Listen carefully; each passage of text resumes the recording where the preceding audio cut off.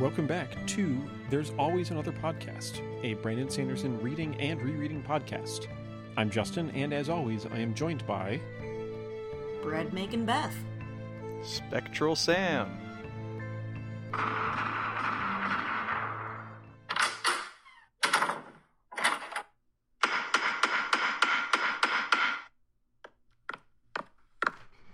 And I'm Caleb.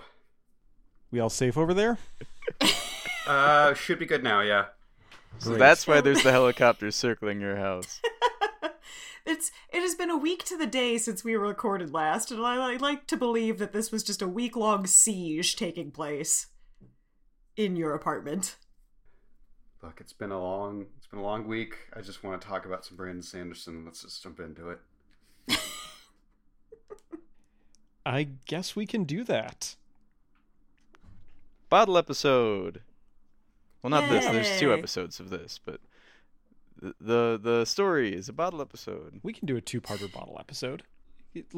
Isn't a podcast without new hosts kind of by definition bottled? I've moved since we started the podcast, so that's true. I escaped one bottle and then got settled in another bottle. I think the solution to this is that we have a podcast which we do on a moving train. Perfect. I don't know. We could But that make itself is happen. also a bottle episode. Yeah, what it really Damn needs it. to be is like we are going from location to location, doing like per chapter we need to move somewhere else and set up like a little picnic blanket. Perfect. At some point, I definitely need to go and catalog all of the different ideas for podcasts that we're not going to do. And trademark all of them. You can't Exactly. have them, audience. But what we are going to do is talk about the first part of The Emperor's Soul. We started reading a new novella today, and we got about halfway through it. There's a decent amount of book in this book. And yet the book is less, there's less book with a good amount of book in the book. And does Sam like it? Yeah. Okay. Okay. I really do. This fucking rocks so far. I'm Yeah, all the way with Hell it. yeah. I really like Emperor's Soul. That is interesting to me though, because I'm enjoying it quite a bit as well. I think even though it's one of the most unique magic systems I've seen, it's also the most hand-wavy of all the magic systems we've seen in the Cosmere so far. The rules are very much just kind of vibes a lot of the time, it feels like. Yeah. They do talk. Brandon does talk a lot about like the specific things that you can't do with it. So you can't make the manacles out of soap, that kind of thing. But it is. I mean, it's less hand wavy than the hand waving. There's no literal hand waving. You are correct. Yeah, it's kind of a weird thing of I feel like if I was actually in the world, Aeon Door would make way more sense to me than Soul Stamps. But you are also correct in terms of like us as readers, we do get more concrete rules for soul stamping than we do for Aeon Door. So it's a weird like when I say what's hand wavy, it kind of depends on what exactly you mean by that. But regardless, it's pretty cool. Yeah, I think it can feel hand wavy because we, like you said, understand it relatively little, but it doesn't register as that to me just because there's so much, A, like Sam said, we know a lot of limitations, and B, you see the effort that is put into it. Like, the main task of this book is largely considered impossible, which is do a good magic, and I think that's rad. Oh, and I also think it's rad because this is just the work of a historian. She's a historian. I think this is... we've had characters who are academics before, but this is required to do this magic properly. I'm very into that. I like that. This is my magic system, baby. All right. This is it right here. This is also one of our first know-it-all characters that I like right off the bat.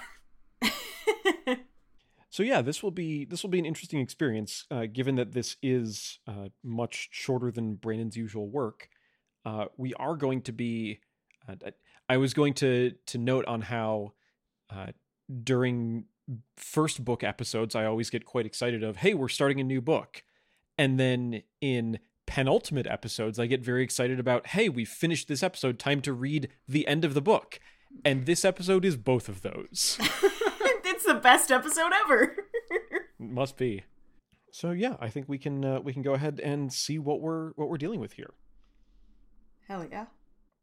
We started off with a brief prologue, just a page or two, and as we're reading from the Arcanum Unbounded edition, which means that we get a little more art that was not in. I don't believe this was in the original printing. And it's some very cool art, and then we get, as the chapter header, as we'll come to learn, a soul stamp, which is this kind of very intricately etched design. Yeah, it's really cool. I had to try to draw my own version of this for the theme music, and it's difficult. I got even more of an appreciation of how much talent would be required for this magic type, because it's hard to make all those squiggles look as good as they do. But we learned later that has pretty much nothing to do with Aeon Door, but it is interesting of like, here's another work on Cell, and the magic system is based on drawing a lot of complicated lines. Mm-hmm. There is kind of an interesting through line there to an extent that I thought was really cool. And the illustration is also really neat because you see it and it's like, ooh, that looks really nice. And like 3 or 4 times throughout this reading, I flipped back to look at it again because I kept learning more and more about what was actually happening. Mm-hmm. And it was just very cool to continue to look back and be like, oh, that's why the ceiling is full of cobwebs and looks super shitty, but the bed and the table look super, super fancy. Like, there's a plot explanation for why there's a weird inconsistency with how this room looks. As for the prologue itself, we're going to start away from our main character.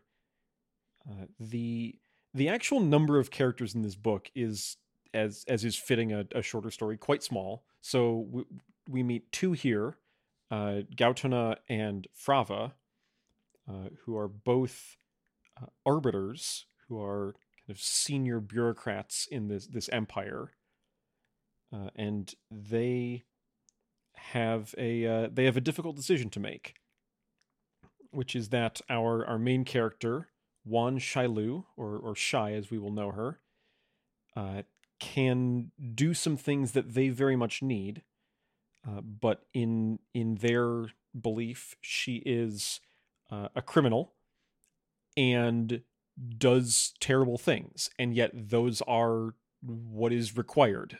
They have to make a difficult decision to ask her for help, and they decide that they're going to. I'm very impressed by the speed of all this setup, because in the course of like a page and a half, we get a decent sense of the central conflict and like very quick rundown on the political situation here, specifically of Gaotona was respected but is no longer, does not get along with Frava, but the fact that he is agreeing with her is a big deal. His main drive seems to be, yes, he wants this woman to help with the task at hand, but also is like, I want to know what her deal is. Given that we just got through a whole book where we were like, what's the plot of Elantris? In the penultimate episode, it's kind of refreshing to see this speed run.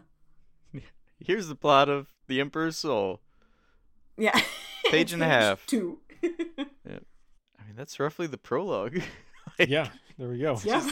Straightforward. Like I was commenting earlier, my notes are very straightforward for this reading because the story that we read so far is a mixture of similes, metaphors, and what's the word? Narrative, I guess. The procession of plot. So it's a lot of vibes. There's just so many vibes going on in this story. So much like ruminating on things as well, which I like. Yeah, I have no notes for the prologue. I took my notes on like what the stamp itself looks like in the illustration, and then my first note is about the day 2 chapter, in which I was about to get very upset with Justin for giving me an inaccurate map because it's very clearly said that Shai's pit is circular and your map was rectangular, but we later learned that that is not in fact the map of the key prison room to come. No, yeah.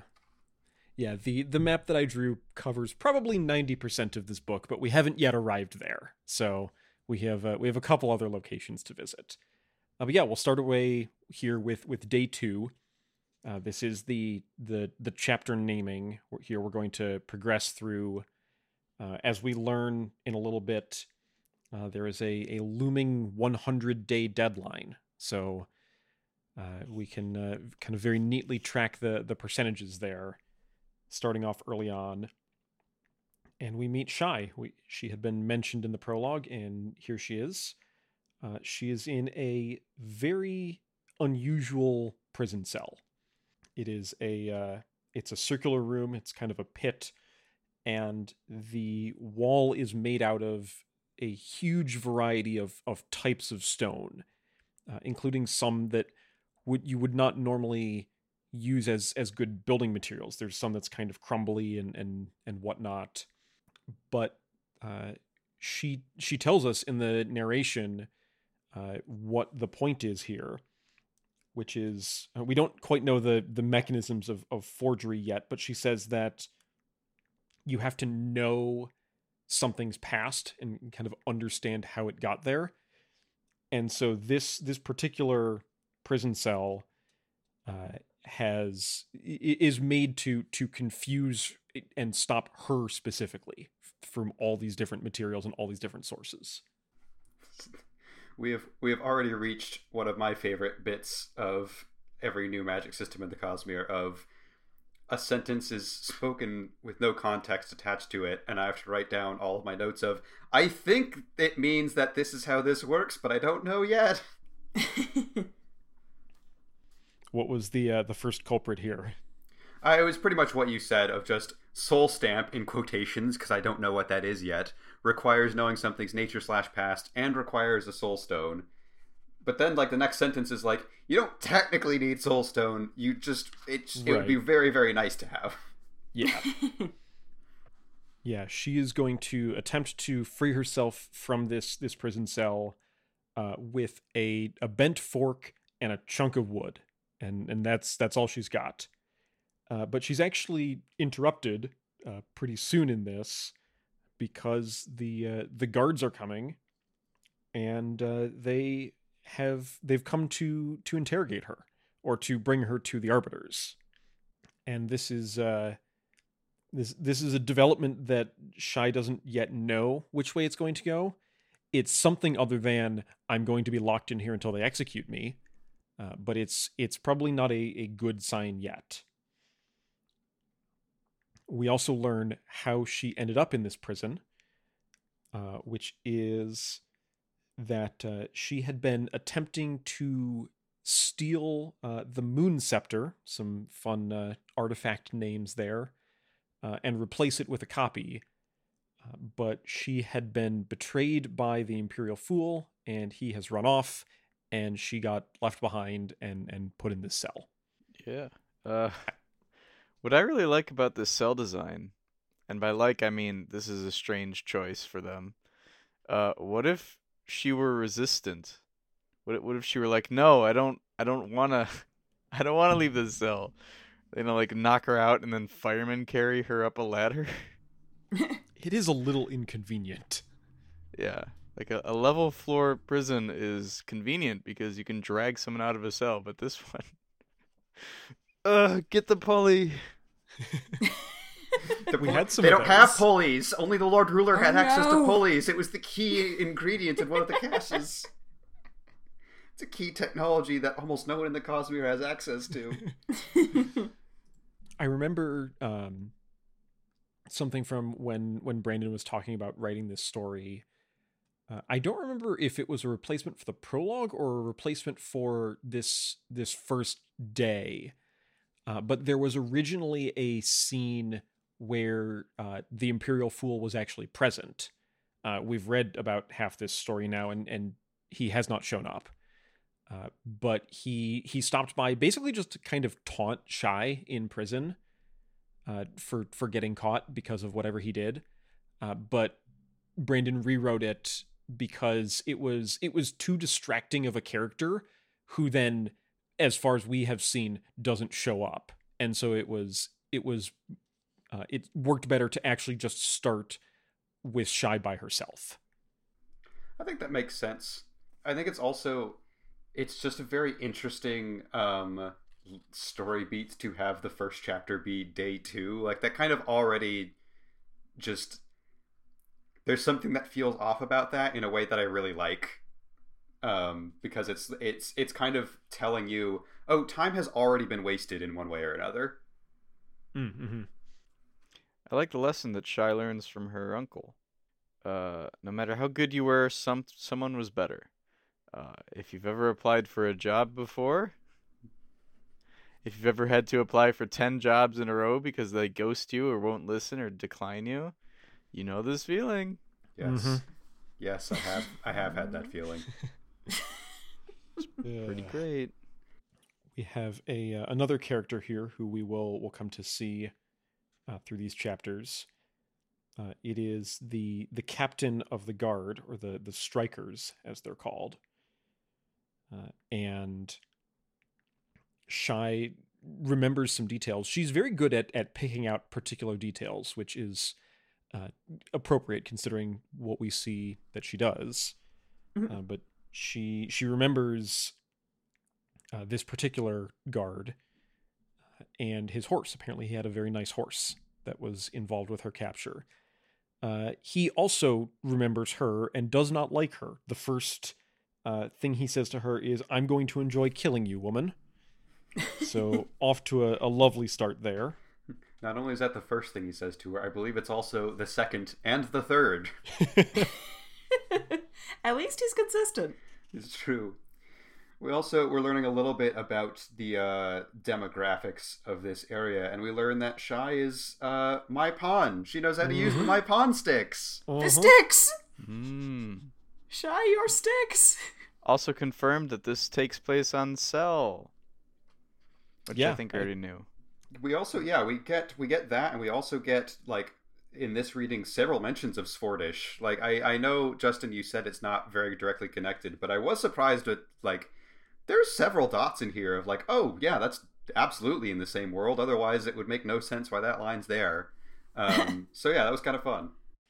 Yeah, I think it's fun to see the kind of the view of these things from a different part of the world. But it is quite a different part of the world. And I don't remember the chronology, but I don't think they overlap. And so the events of Elantris, at least from what we've seen, haven't shown up at all. But we do get to see the kind of the view from over here. Speaking from over here, I do have a legitimate question. So, Cell, I believe, is a reference to the planet. Yes. What is Opalon? Is that a continent? Is that just like a region?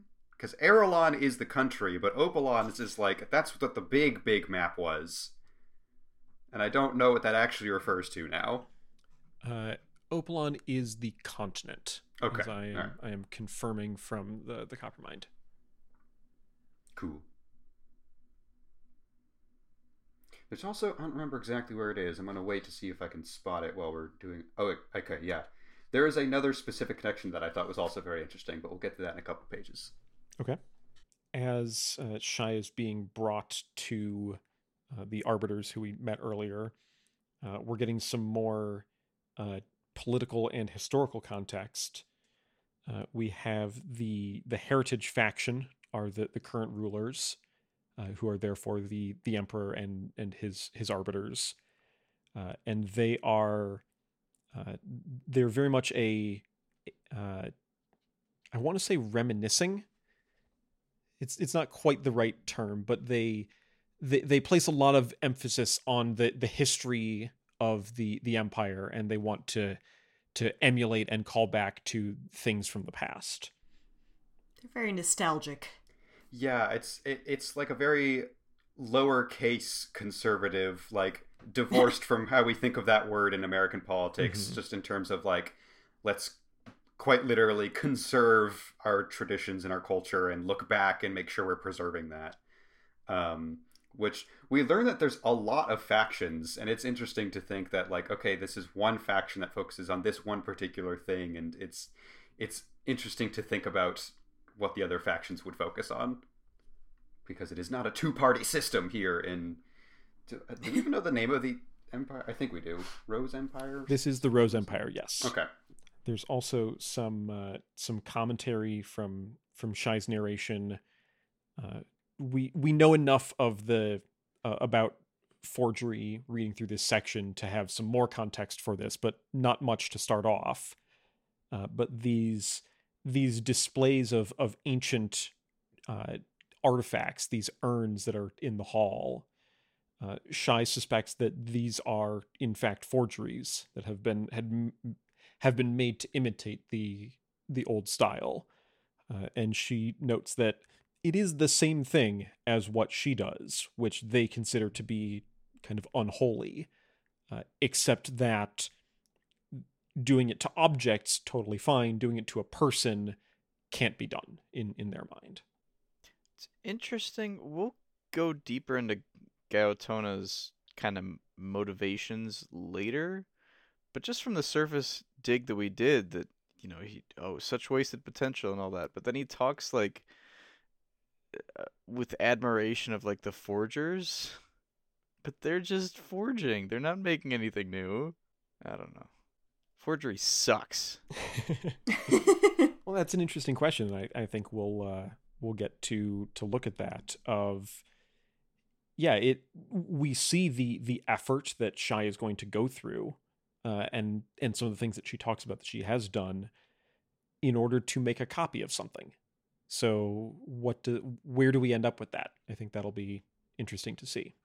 There's so many little moments in this section that I just love. I just want to shotgun all of them at the same time, but we'll get to them as we get to them, I guess. All right, yeah. Great. We get to the meeting itself. We have the arbiters here.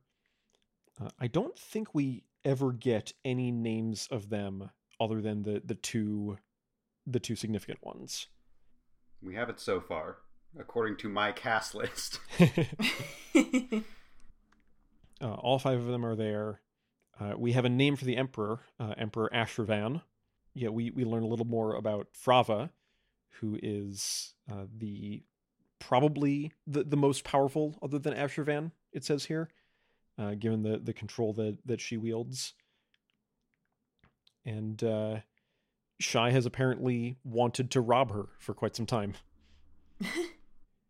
The interrogation / negotiation, as it is, begins here, and Frava gets to do the thing that's fun for us, which is listing off all of Shai's crimes, which is just kind of a fun backstory to imagine. We had her impersonating a noblewoman of rank, breaking into the Imperial Gallery, reforging her soul, and of course, the attempted theft of the Moon Scepter. And then we get a fun twist here, which I quite appreciate, which is that Frava is somewhat dismissive of, of course we're going to recognize the forgery that you did of this vital artifact.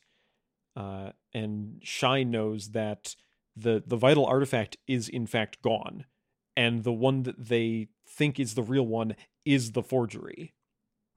Yeah, I really dig the start of this interrogation of Frava is just going on, and we, since we're from Shai's POV, just see all her little commentary of how wrong she is. Yeah. And all Shai's little judgments. It's very fun. And I love all the little bits of Shai putting on this front of confidence, and yeah, exactly, like constantly being like, oh, I that was real close to me getting proven wrong there, and just like barely managing to skirt by, even though she's pretending to be very confident. I really like how Frava is very subtly pulling the strings here too. I mean, she doesn't know as much as Shy does, but she Mm-hmm. knows enough to make her like hurt her pride, I guess. And Shy is very motivated by pride. You can Yeah. kind of tell. So, yeah. This scene reminded me, I don't remember if I brought it up when we were reading, going all the way back to probably like the second episode we did of this podcast, way back in Final Empire. It's one of the first scenes with Vin when Cayman is preparing for meeting with the obligator, and Vin has come along and they're like setting up their whole act. I remember reading, it might have been in the annotations or it might have been in one of Brandon's other things, on how in the original draft, Vin's internal monologue was a lot more, I guess, snarky about, nitpicking all of these things that Cayman was doing wrong, and saying, and kind of building herself up as this like very knowledgeable, like very knowledgeable person. And he dialed that back because it didn't work with where Vin's character was at the time. And coming back to that sort of a scene here in Emperor's Soul, we're starting this book with Shy already an expert in what she does. And so here we do get to have that scene. I like that. The next detail we have here is that Shy also had a painting. This was the one that they were inspecting in the prologue. It is a copy of a well-known masterpiece. And there is a bit of a Sam, this is what you were talking about with the way that Frava is choosing to kind of guide this along. In the prologue, from Gartona's POV, he was talking about how this was, nearly a perfect forgery, and how the detail in the brush strokes was so close of a match, and it was this incredible work. And then Frava here to Shy is saying it was amateur at best, and we easily spotted it. So trying to kind of get under her skin there. There's so many mind games in this book. I love it. Yeah, and doing the reread too. Like, obviously, when I was, reading this through the first time and not looking back, I didn't realize that Shy in fact knew that the painting that's there is not the real one, and that the painting that they know is a forgery was done as an obvious forgery. Mm-hmm. Oh, it's so great. It's a lot of fun. So Shy is starting to get a read on the situation here, and what she realizes from the fact that they have brought her here at all, and second, from the kind of mood and attitude in the room, is that this isn't just an interrogation. There's some sort of bargain that they need. They need to ask her for something, and they're prepared to make a deal. And so she steps first and just says, "Okay, let's negotiate. I'd like to hear the terms of your arrangement." And in fact, she starts with requesting her payment, which Frava says, "You're going to be executed. What payment are you talking about?" Girl. It says, exactly. Girl, you are to be executed on the morrow. Girl. There's a whole kind of game of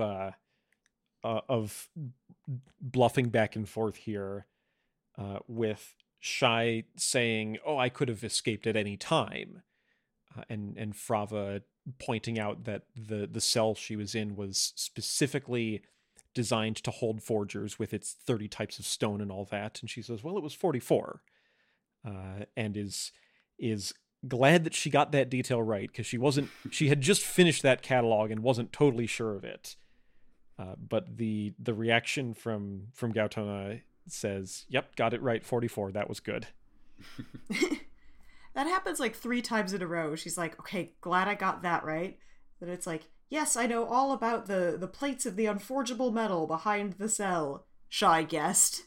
Next page. Mm-hmm. She like slumps down into a chair like, "I got this," so confident, and then, "Oh, thank God, it looks like they actually bought it."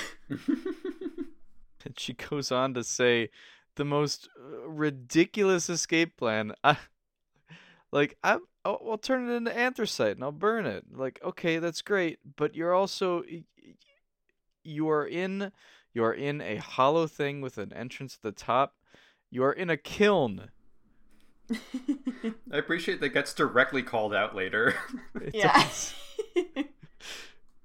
Yeah, Beth mentioned that at one point. Shai says, "Thank God." She specifically says a quiet prayer to the unknown God, which is where we reach the interesting connection I found.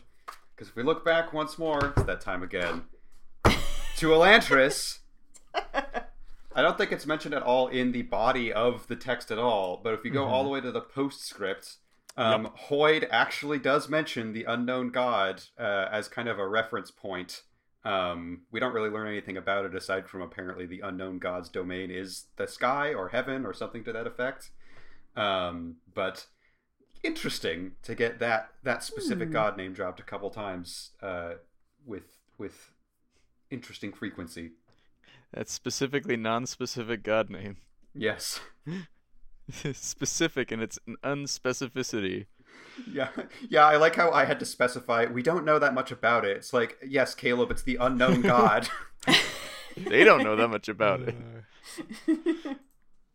So, with us like halfway through our first chapter, there's already a couple things that I want to talk about that I'm glad have been brought up. One of which is the unknown God, which I was considering mentioning in the Elantris postscript stuff. But I realize that it is mentioned again here. And this I think I can explain a little bit of, because it's a decision that Brandon made that I quite appreciate. There are a couple of places in the Cosmere where you'll hear reference to the unknown God, or the God beyond is another name that's used. And this is probably the closest that we have to a, like, there's some similarity there to like the Judeo-Christian God of this here earth. And it is something that Brandon has said he will never answer, of does the unknown God actually exist? Because it is a fundamental part of some characters' belief, and also not a fundamental part of other characters' belief. And if we as the readers know that some of them are wrong, it undermines a big chunk of like how they actually see the world. So Shai believes in the unknown God, which may be a thing in the Cosmere, and we will never be able to know if that's true. I also think I like that. I very much loved the end of Sazed's character arc of being like, you have to decide whether or not you have faith, and that's all there really is to it, of whether or not you believe in God. And at the end of the story, it's like, oh, and now he is a literal God. There's full-on confirmation that gods exist. This is a real thing. I do kind of enjoy the conversations you can have about faith and characters with faith, if it is still an unknown. Mm-hmm. There have been two kind of Cosmere nods that we've already gone past, one of which I'm going to leave till later. But the other of which is, I'd think it's a fun one. The unforgeable metal, Raukalest, that Shai successfully guessed was probably lining the cell behind all the stone. That is a fantasy name for a real material. Any guesses? Duralumin. Off by one. Is it aluminum? Yeah. Yes. That checks out. Aluminum is just the least magic metal in all of the universe. Yes. No, this is a thing that will start to recur, is aluminum has anti-magic properties in many places. And also because, again, going back to, I think, the beginning of Well of Ascension, where we talked metallurgy and Sam name-dropped Duralumin like 2 episodes early. It was very difficult to get a hold of for a long time. And so something showing up and being made out of aluminum is oftentimes a hint of the characters here know what they're doing and like have specifically sought out anti-magic metal. That's also really cool. Like, I feel like if I had spent more time thinking about that, I could have pieced it together because it is also specified Raucalest is very weak and like easy to break down and also very flammable. I think it's very cool to have such like we're starting to get some Cosmere wide consistencies in the magic, which is dope. I also think it's kind of funny that it's like aluminum just fucking sucks, y'all. Yeah. Magic just hates it's it. never going to be helpful. It's always going to be a problem. I was trying to take very good notes every time I saw something that stuck out to me, so now I'm going to be curious what the other one is I missed, Justin. But we can get to that later. We can indeed. Going on with the negotiations here, where Shai has successfully bluffed that she actually could have escaped, and yeah, she says, "Okay, you need me to do something, and it must be very important because you're asking me to do it. So let's talk my fee." And Frava is kind of trying to keep a hold of this. And she says, I could just have you executed right now. And Shai has correctly deduced the position that she's in and says, but you won't. So let's negotiate. Gautana had apparently said that this would be a difficult negotiation and that it would be hard to manipulate Shai. And here you have another just kind of casual connection where Shai finds it difficult to read, to get a read on Gautana, like trying to read a book in Sfordish. Hey, that's a language. And now that Shai has established that she does, in fact, have this kind of control and can demand this payment, we get to the payment, which is her essence marks. This is we have a wooden case here, and then 5 soul stamps, and then a journal that goes along with it. And we learn that these let her rewrite her own history, personality, and soul. And these particular things are what the Empire here considers to be an abomination. They're illegal. They are kind of blasphemous, and they were to be destroyed. But if Shai can accomplish this task that they have, then they will be returned to her. And I will say, I like Shai. I'm rooting for her. I understand why she's frustrated that everyone keeps telling her that everything she does is an abomination. You could do some really fucked up stuff with essence marks. They're not entirely wrong that it's something they should be kind of concerned about.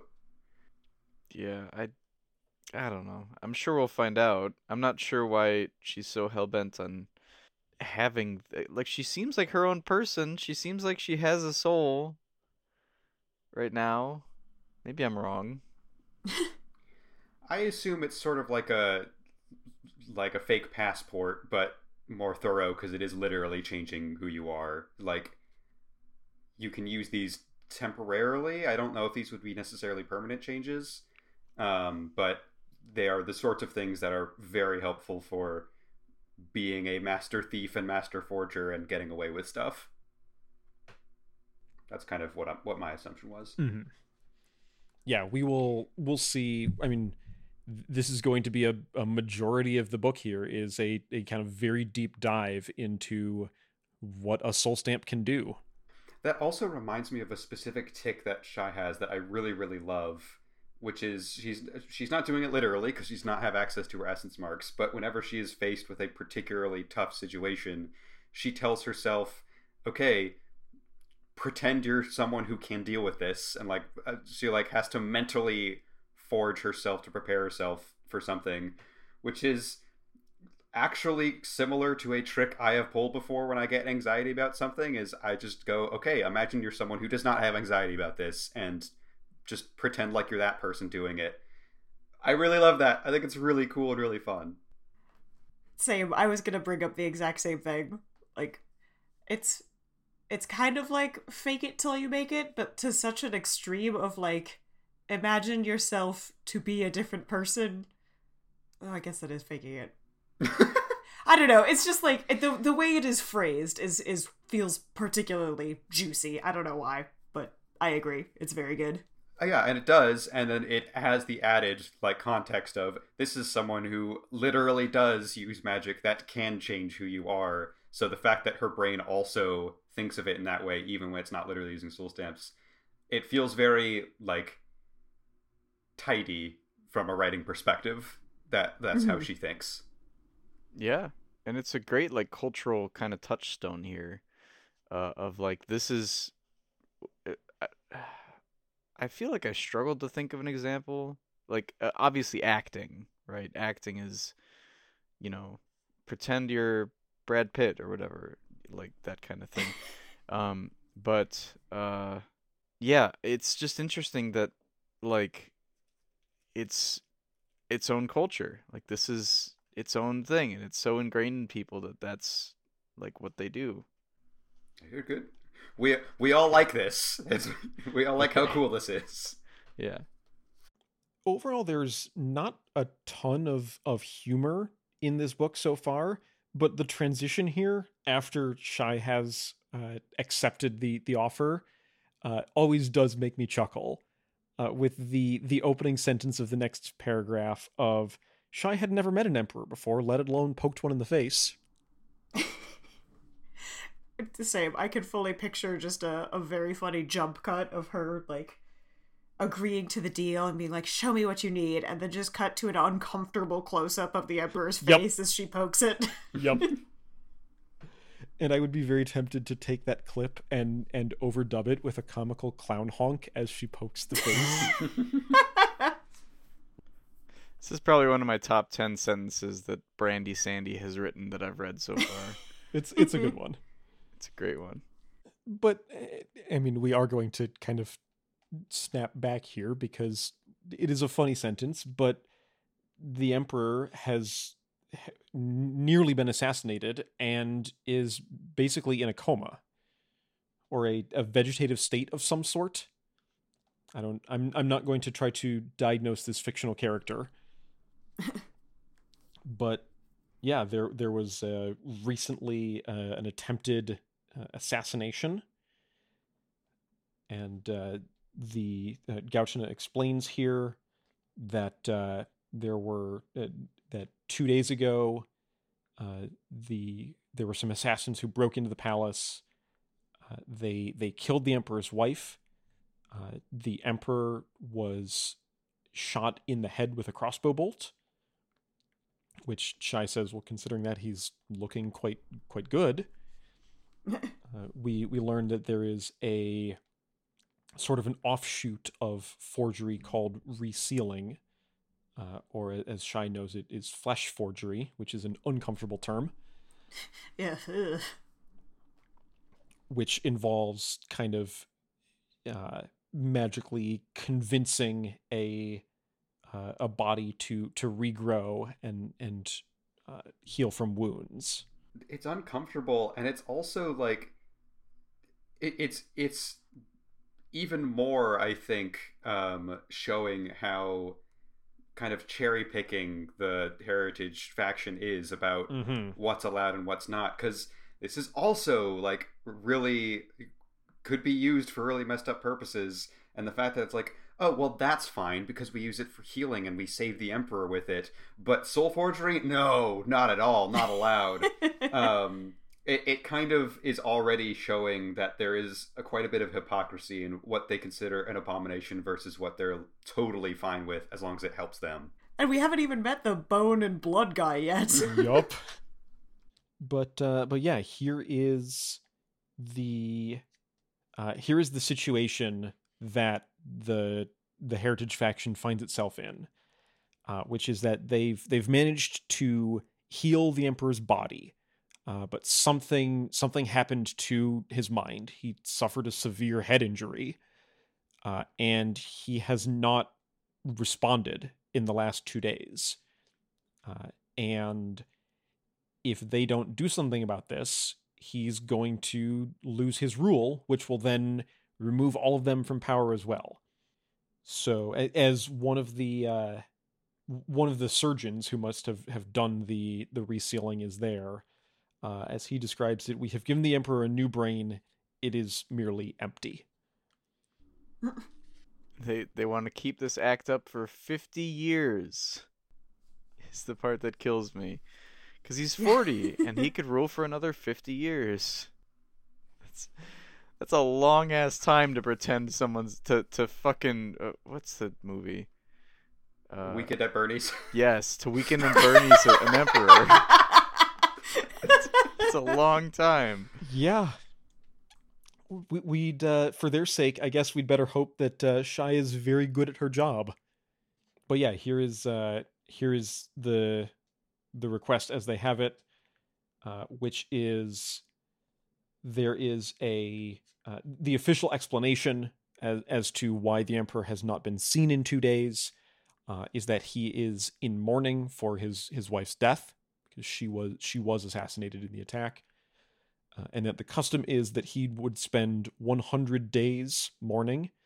I'm imagining that this would probably be in mostly seclusion, but they could much more easily spin that into being total seclusion for 100 days, rather than if this didn't happen and they just had to make it some excuse as to why he couldn't be seen for over 3 months. But at the end of 100 days, there'd better be an emperor again, or else everything falls apart for the Heritage faction.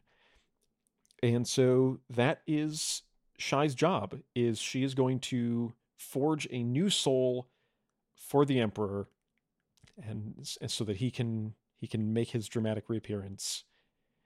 And yeah, here we have, this is kind of, I think, Shai in a nutshell. Of Gautona asks, "Can you do it?" "I have no idea," Shai thought. "Yes," she said. Okay. Okay. And we're off. Yeah. I really like how she's like, "Give me everything anyone's ever said about him." And Frava's like, "All right." And yeah, one of the other arbiters is saying, those are sealed records, they're personal effects, you can't have access to those. And then everyone, Shai and Frava both included, are just look at him of, this is not the time to obey those pesky regulations and all that. We have a bigger problem to solve. But yeah, she has requested everything that they have about him. Also a test subject, someone who is kind of close enough to the Emperor. And she says that it's a test so that she can see if she can get the personality right. And then in her narration says, it's going to be a miracle to get something that works at all, much less getting exact details right. Like this is essentially an impossible task. Yeah, it's really funny to see, like, the whole negotiation scene before this, where Shai is, like, having to put on a face of confidence. But by the end of the scene, she's like, okay, yeah, I've got this. I know I've got them right where I want them. Mm-hmm. And then it gets to this, and it just gets worse and worse of, okay, this is probably impossible when I do what I can. Oh, I only have 100 days? Oh, that's even more impossible. Oh, and then they're probably going to kill me once I'm done. Right. Yeah, she's preparing for this task that may be impossible. And her mental timeline is, this is going to take probably 2 years. I'm thinking this is like, doing like this is like writing a dissertation or something. Like this is an enormous project. And then Frava says, you have 3 months. You have to write it at the pace that Brandon Sanderson would write his books. Yes. And yeah, given that constraint, Shai feels that she should up her demands, and is just going to get paid. Just says, I need gold, and you've got a number you're thinking of. Double it. That's what I want. I really want to do that. I might be getting a promotion soon. Yay. And I Yeah, really let's want go. to do that during my salary negotiation. Take what you're thinking, I'll demand, and double it. If they say, okay, sure, then that's a concerning sign. Yeah. Damn, they're gonna kill me. Yeah, that's the that's Shai's assumption here is she makes this demand for double it. Frava says, "Yep, done." And Shai says, "Great. If they're willing to tell me that easily, means they're probably just going to kill me." She would be a very loose end if they didn't. So I kind of Mhm. get her trepidation here. Yeah. Yeah. And then the last parts of her demand are a place to work, a room to stay in, a room to actually do her studies in. She'll need her tools, all that, and also a bath because got to be comfortable.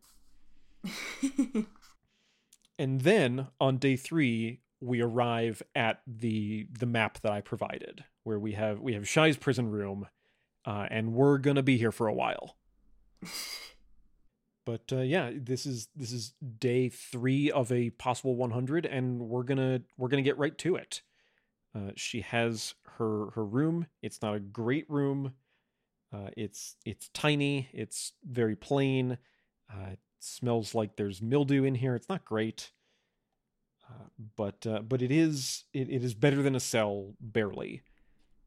And shortly after, Gauchina is there to deliver some of her supplies, and also Captain Zhu, who we now have a name for, and he still wants to kill her. What are you gonna do? Stab me? Although Shai is pretty confident that as of right now, she will not get stabbed because of the aforementioned big negotiation over this impossible thing that she has to do. But then again, she also is confident that at the end of it, she is going to get stabbed. So, and this morning, the beginning of her task, Gauchina has delivered some supplies.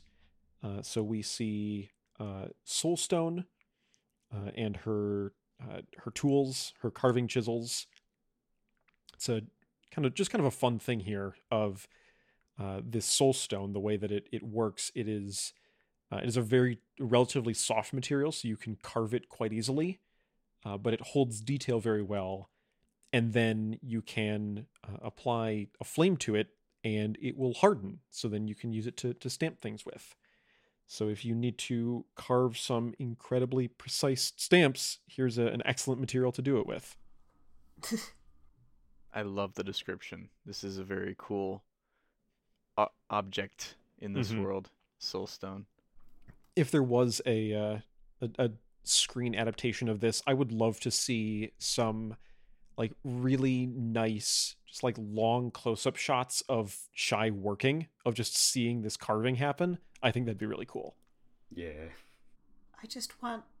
It clarifies later that when you stamp something, it like sinks the pattern into whatever you're stamping. Mm-hmm.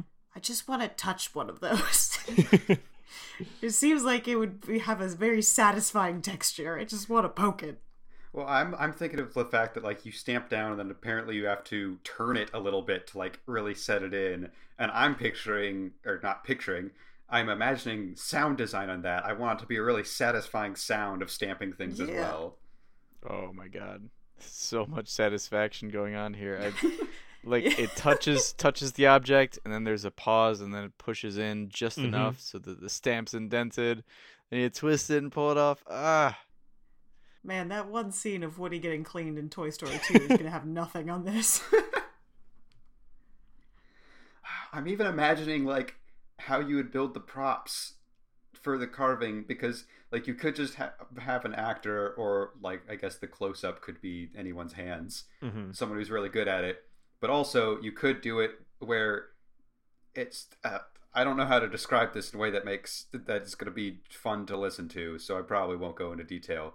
But like I'm imagining how to build the prop so that the carving comes out properly when the actor does the carving. And it would just be it's just cool to think about. It's just really cool. It's very cool. And Shai stole a vase. Yeah, and she just stole a vase. she is in full on what are you gonna do, stab me mode of like, yes, I'm in a tiny prison cell and being guarded almost all the time, but other than that they can't do anything to me, so yeah, I'm just gonna take this vase. I also like the note of how one of the guards did try to stop her, but she was able to convince him that it was okay. And now that the boss is here, now that Gautona and Zu are here, and did you steal a vase? This guard is now feeling a little bad about that.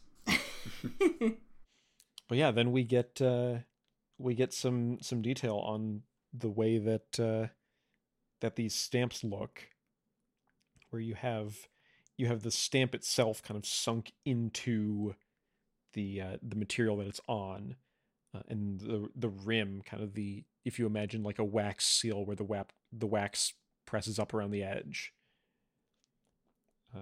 Yeah, it's very cool looking, and yeah, another just kind of little semantic debate where Shai says, "I took this because I wanted to see how your forgers worked," and Gautona says, "Well, they're not forgers; they're rememberers." And it seems very much like a minute distinction. There is a minute distinction, but it's also, again, just looking at like the culture of this world, it's interesting that Gaotona does specify, oh well, we don't mess with souls because that's not allowed, that's an abomination. But then he talks a lot about, well, it's a matter of intent, and then we learn more about how the magic system works, and actual literal, and I'm thinking back to like the Ars Arcanum from Elantris, and how a lot of magic also relies on the intent of the user to a degree. Capital I intent. Exactly. So just the idea that like people just kind of think in those terms in to specify like, well, that's why this is different from that. And in the case of magic, that's literally true. But in the case of like cultural differences between rememberers and forgers, it smells a lot more like bullshit. But it's interesting that that's how it's phrased. The other thing that I think is kind of a cool end to this little digression about the vase, is that as Shai removes the forger's seal, which also would be a kind of a very satisfying thing, where it kind of pops off as a distinct action. She gets back the original vase itself, and it's a really crappy vase. You know, it's not very well shaped. It's just a single boring color. And Shai is thinking about how whoever made this vase knew that it was just going to be forged into something else, and so didn't care about how they actually did it, just kind of slapped out a vase. And we're going to see a lot, kind of one of the recurring themes here is like personal pride in one's own skill and one's own art. So Shai looking at this vase and saying the potter who made this did not care at all, I think is an interesting look. So now Gauchna is going to talk about the kind of the next piece of the puzzle here for him, which is how do they prevent Shai from escaping? Because it's this interesting situation where she is a prisoner, but the nature of what they need her to do means that she has quite a bit of freedom otherwise. So he says, we can't trust you without supervision. She says, well, you can just have guards. And he says, well, I know that you would be able to talk your way past them. I can trust that would happen. In the adaptation of this, I want the camera to focus back in on the guard who let the vase get stolen again. Mm-hmm. Well, and Zu is there too. Of he's already taken this very personally with Shai's original theft. So, but and Gauchna says we can't just chain you up because you would just forge them into soap or something and then break them and leave. And there's this I think is kind of our first look into forgery, because Shai is thinking about that statement and says, well, that doesn't make, you couldn't do that because a chain and manacles made out of soap doesn't make logical sense. You can't think of a way that that would happen. And so you couldn't change your manacles to be in that scenario. What she could do is make one of the links weak and then break that one link, because that's much more plausible of whoever was crafting this chain messed up one of the links and didn't notice. That's a much more reasonable explanation, and so it's something that you could forge. This is one of the most interesting pieces of this story in general for me. Mistborn, right? You have to be a Misting or a Mistborn to burn the metal. Elantris, you have to be an Elantrian to do Elantrian things, or you have to go to Decor or whatever. Right. But this, it seems like if you learn the art, you can just do it. Is that so? Like Gautona could learn how this actually works if he cared. Or maybe I'm wrong. I don't know. Well, I'm curious. Gautona might, but I'm curious based on the Ars Arcanum. I wonder if it is like Raoden and Serene would not be able to because they are from a different part of the world, and as we've learned, the magic systems of Cell appear to be based on where were you born. That determines what kind of magic you can do. But I do agree, and again, that's kind of another thing with connection with Aondor of if you're born in Erelon. Well, no, I guess you do. No, you got to be taken by the Sheod, but it is also a matter of like if you just study enough, you can get good at this, but if you don't put any effort, then you're not going to be able to do any magic. So I don't think this ever comes up specifically in this book, so I can answer that because I did just look it up. It is little of column A, little of column B. Brandon has said it is location based, in that you do need to be born in the Rose Empire. Although apparently it's a little fuzzy of, born in the Rose Empire and or having that heritage, and like the borders are a little blurry and that sort of thing. But yes, other than that basic requirement, you just need to learn how to do it. Cool. Very cool.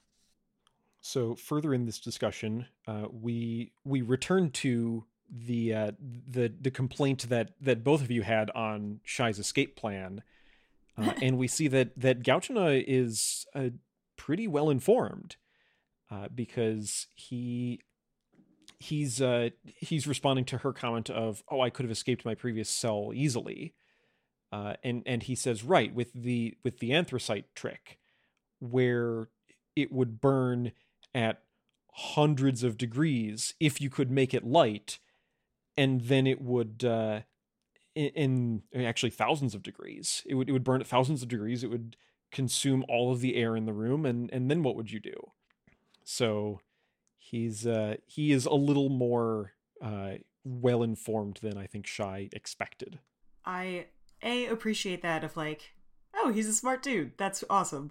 And B, I think that is a well-timed calling of Shai's bullshit, because we've seen her get away with a lot over these last 20 pages. And this helps remind you that it's like, she can't just always lie and win. There are stakes to this. People are seeing through her. And I think that it was a well-timed reminder of that, so that it didn't seem like she could just keep doing this ad infinitum. Kind of elucidates how good Gautona is, too. Exactly. That he's the first one to actually, Yeah. It's a battle of wits. Mind games. And Shai, in fact, in the book is fairly complimentary of his research, and she says, "You think like a forger," which he's not happy about. And we passed over it, but during his talk about how she would just manipulate the guards, when he was describing that, she said thank you, and he said it wasn't a compliment. And then after being said that he thinks like a forger, he's not very happy about, and she says that was a compliment. And I like that exchange. And then here we have, this is the question that Sam, you wanted to kind of open, where Gautana says, I saw the painting that you did. I've seen some of their works that you've done. You have an enormous amount of talent, and you're using it to fake things. You're using it to copy other people. And Shai takes quite a bit of offense at this. And I think it's very interesting that the comparison that she makes is as she puts it, the assembly line forgers who were making all of the vases in the hallway, who are also using forgery, but in Shai's mind are not accomplishing art.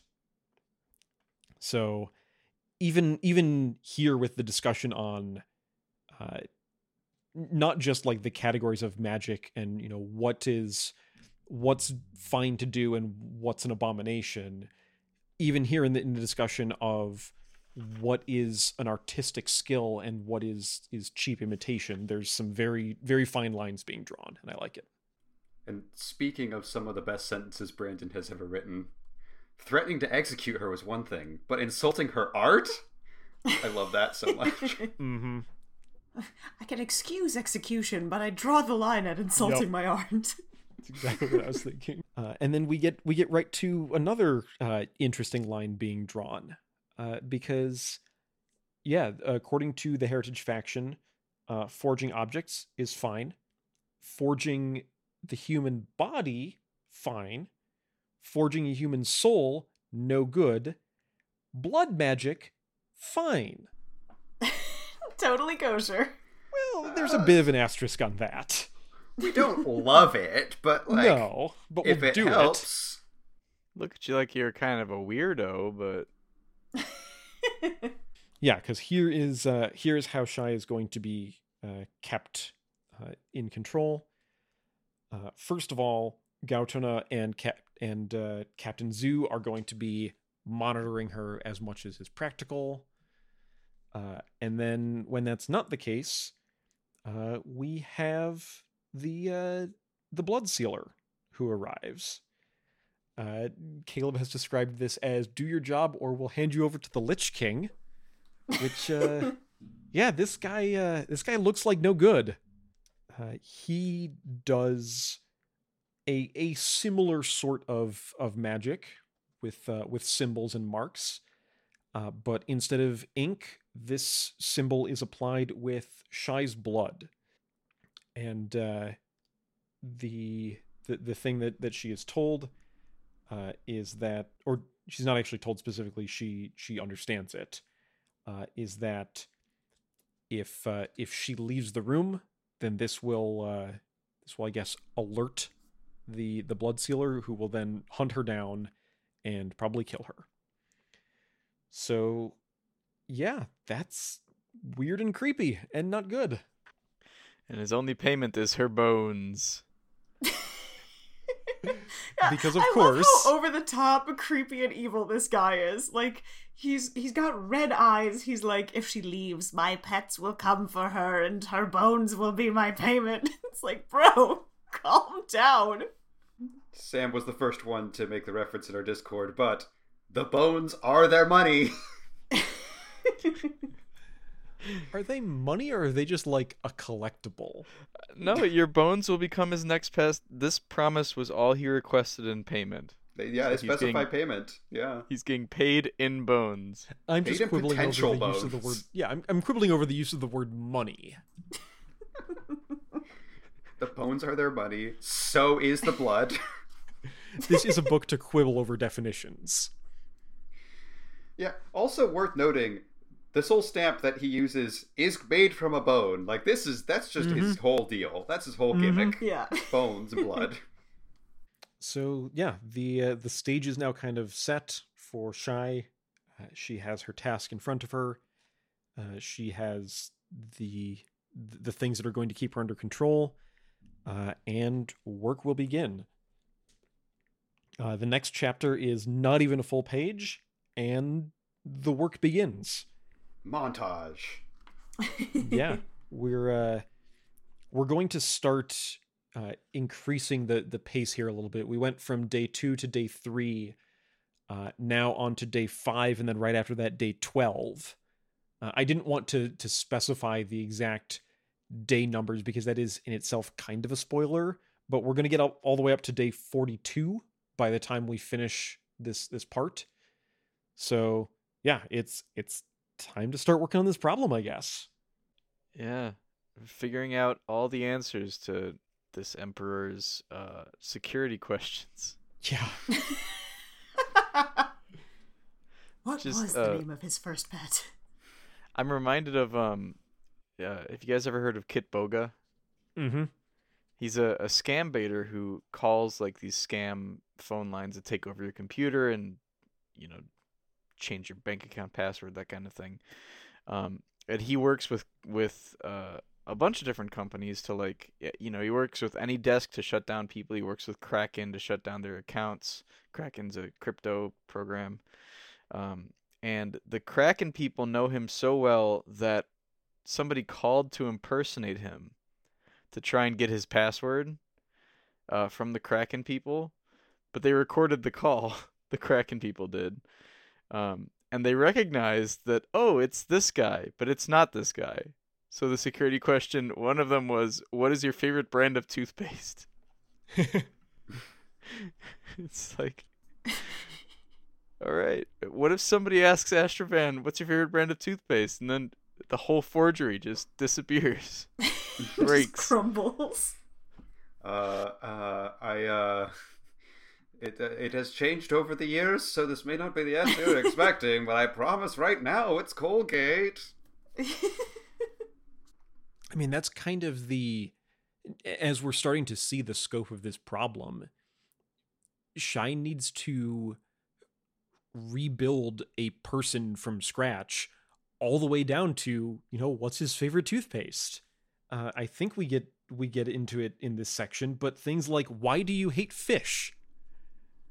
Like that's something she apparently needs to know.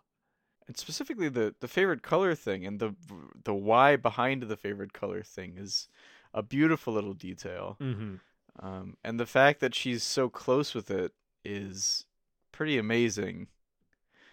Because that is just such a tiny little thing, but it's right. it informs his motivations in a broader sense. It's very cool. So let's continue on through the montage, see what we can check in with what Shai's doing. Getting to day 12, and as we join the chapter, she's doing just some casual forgery, and this is the beginning of like Caleb mentioned of checking in on that sketch at the beginning of the story, because she was tired of working on this terrible desk, and so said, you know what, I'm going to spend a little bit of time, make the desk better. And as someone who has spent a lot of time tinkering with various sorts of personal workspaces, I appreciate this sentiment. Just the first couple paragraphs here. From Shy pressed their stamp down the tabletop to, the table still gray splintery cedar, blah, blah, blah. It's just so, like, you can feel it. Yeah. I don't know. It's great. I don't know what the sensual is a weird way to write it, to describe sensory, it. Perhaps? It's very sensory, yeah, absolutely. And just the soft, I can picture the sound, the soft ka-chunk when she pushes it in. Yeah, sound design. Gauchana, who has been here just kind of casually reading, notices this and has some questions. The first of which is a practical, why were you wasting your time on this? And she says, it helps me think, it helps me process, and I was tired of working at this terrible desk. It's called the Pomodoro method, Gautana. Gonna take a little bit to carve, then I'll go back to my books. Yeah. But it's interesting to see the results here, because Gauchana who has been in the palace for a while, it seems like vaguely knew what this desk looked like at one point, and he says this is not what it looked like. You didn't just restore it. And Shai says, well, I added a little. And we get the process here where apparently she learned this in the biographies of this was at one point a gift from Sforden. And then because of the political tensions, the very Sfordish table was put down here and kind of just left to rot. But she has changed it now to not only have been preserved, but to be an even better version of what it originally was. Sam, your note was, I think, somewhat frustrated with Gautana. You said he does not believe in this demonstrably true fact that things exist in many ways. Yeah, isn't this Mistborn DNA the what is it? Physical, cognitive, spiritual. Yes. Mm-hmm. Yeah. Sure is. And it's like but it's just like at worst this is philosophy. It's not some ridiculously unconscionable thing that doesn't exist. It's a thing. What she's saying is reasonable in our world, at least for most of it. Apart from the some details, but. Well, it is, not to go to bat for Gaotona, I agree with you here, but this is expanding the use of those terms because we learned from Hero of Ages that gods exist in these three terms.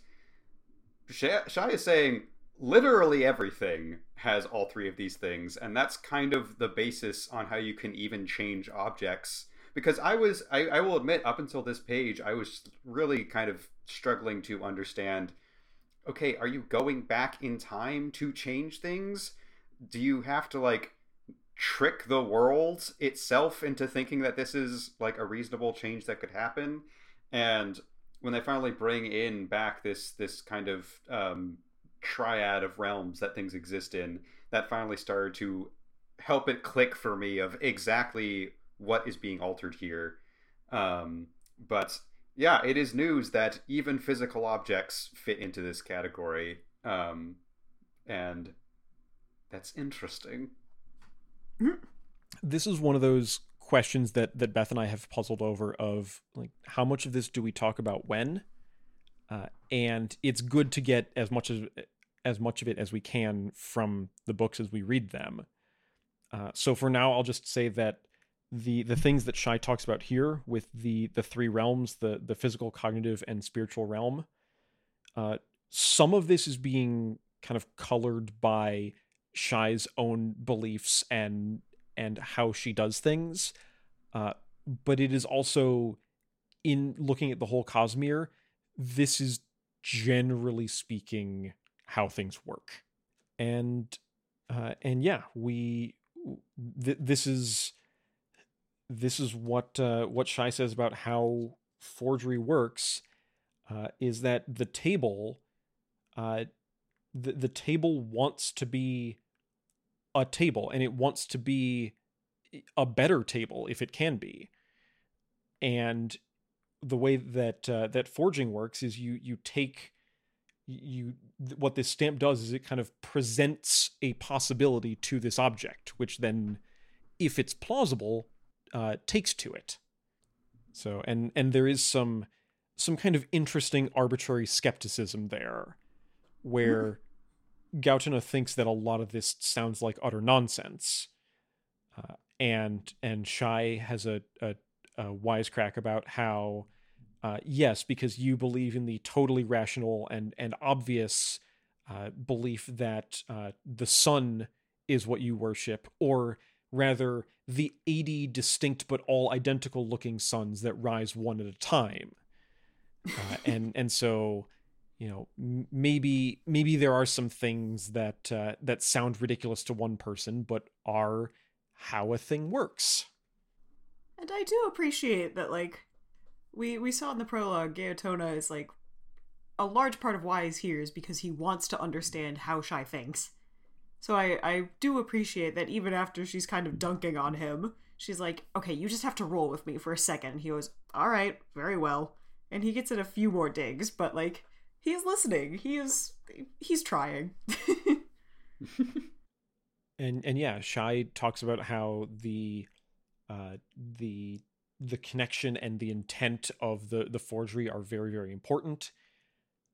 And like we talked about with the security questions, she says, I've read in these reports that his favorite color is green. Do you know why it's green? Because that's important. And Gautana says, well, I have no idea. And Shai says, well, I'm not sure, but I think that it's either because his brother, who died when he was very young, liked green, and so the Emperor likes green because it reminds him of the happy times with his brother, or it's because of the country that he's from, where they use a lot of green. It might be part of that too, but I think I'm figuring it out. And Gautana is somewhat in disbelief that this level of detail is important, and Shai says, absolutely it is. It's this and so many other things. I have to figure all of them out.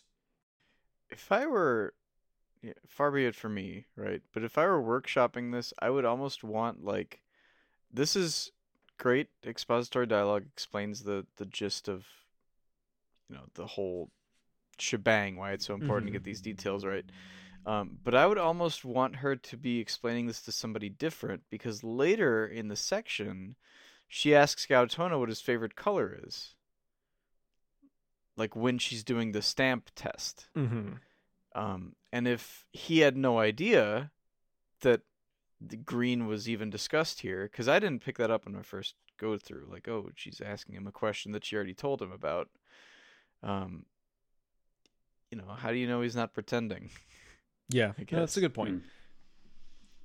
I don't think did she know by that point that she's going to be testing on him? Well, she didn't. So I guess there is fair. that, but yeah.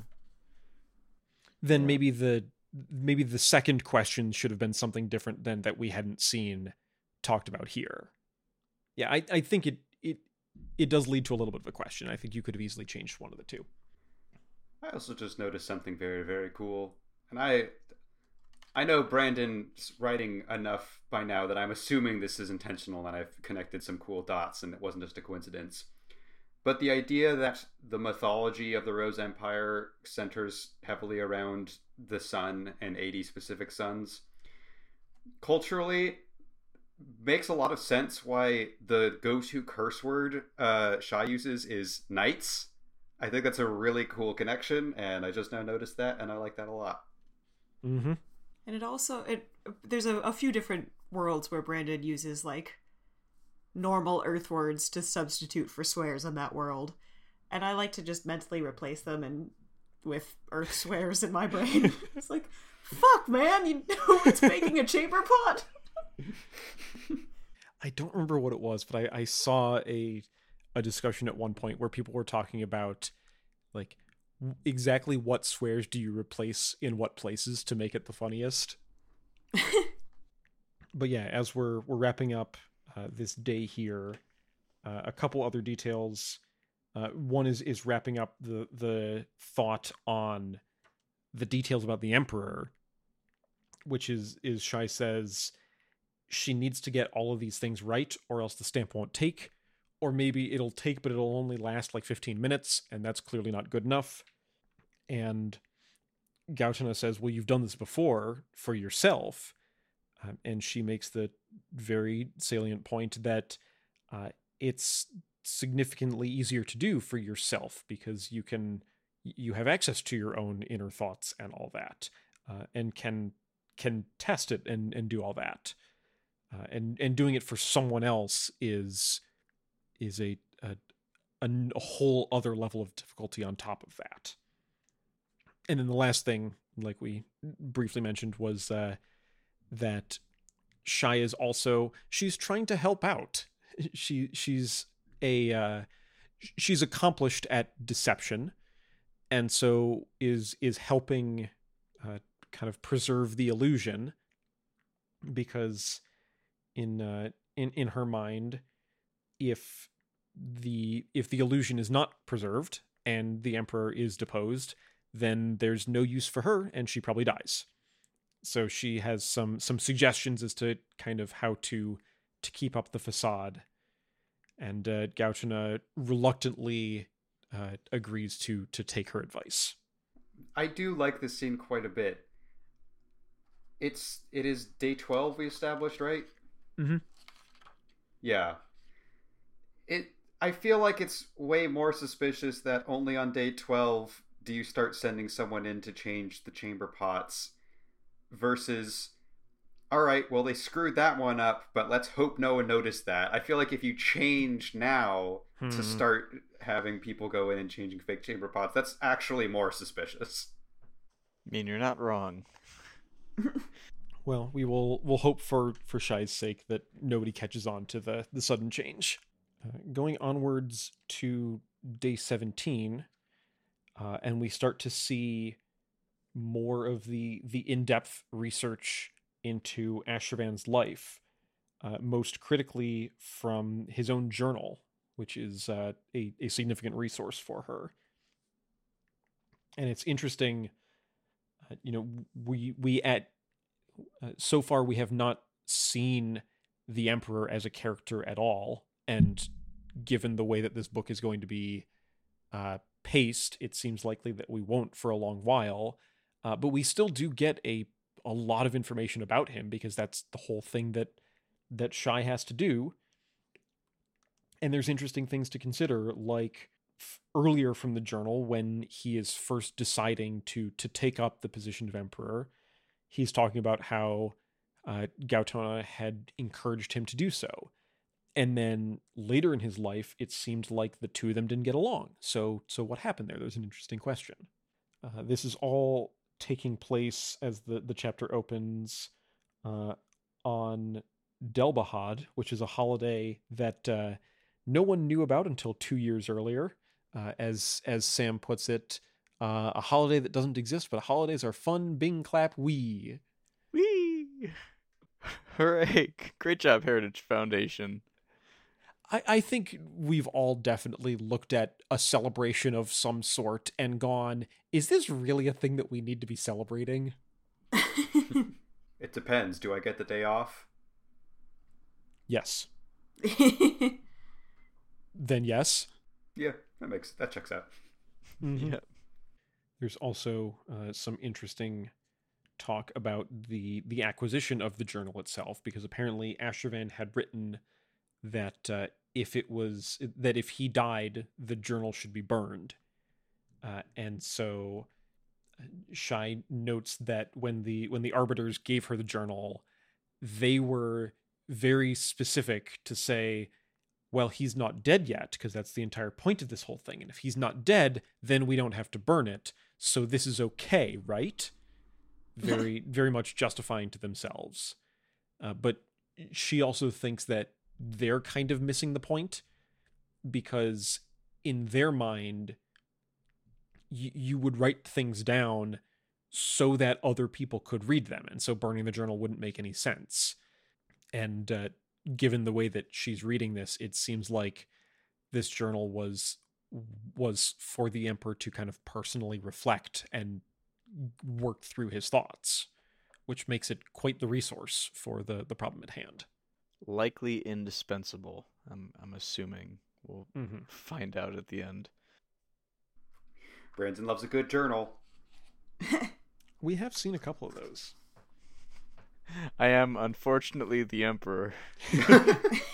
That's not far off. Yeah, he basically says that. The next thing that happens here is we have Frava show back up, where we've kind of very rapidly established. I don't know if you can say anyone is like the villain, because the main conflict here is Shai and the impossible problem in front of her.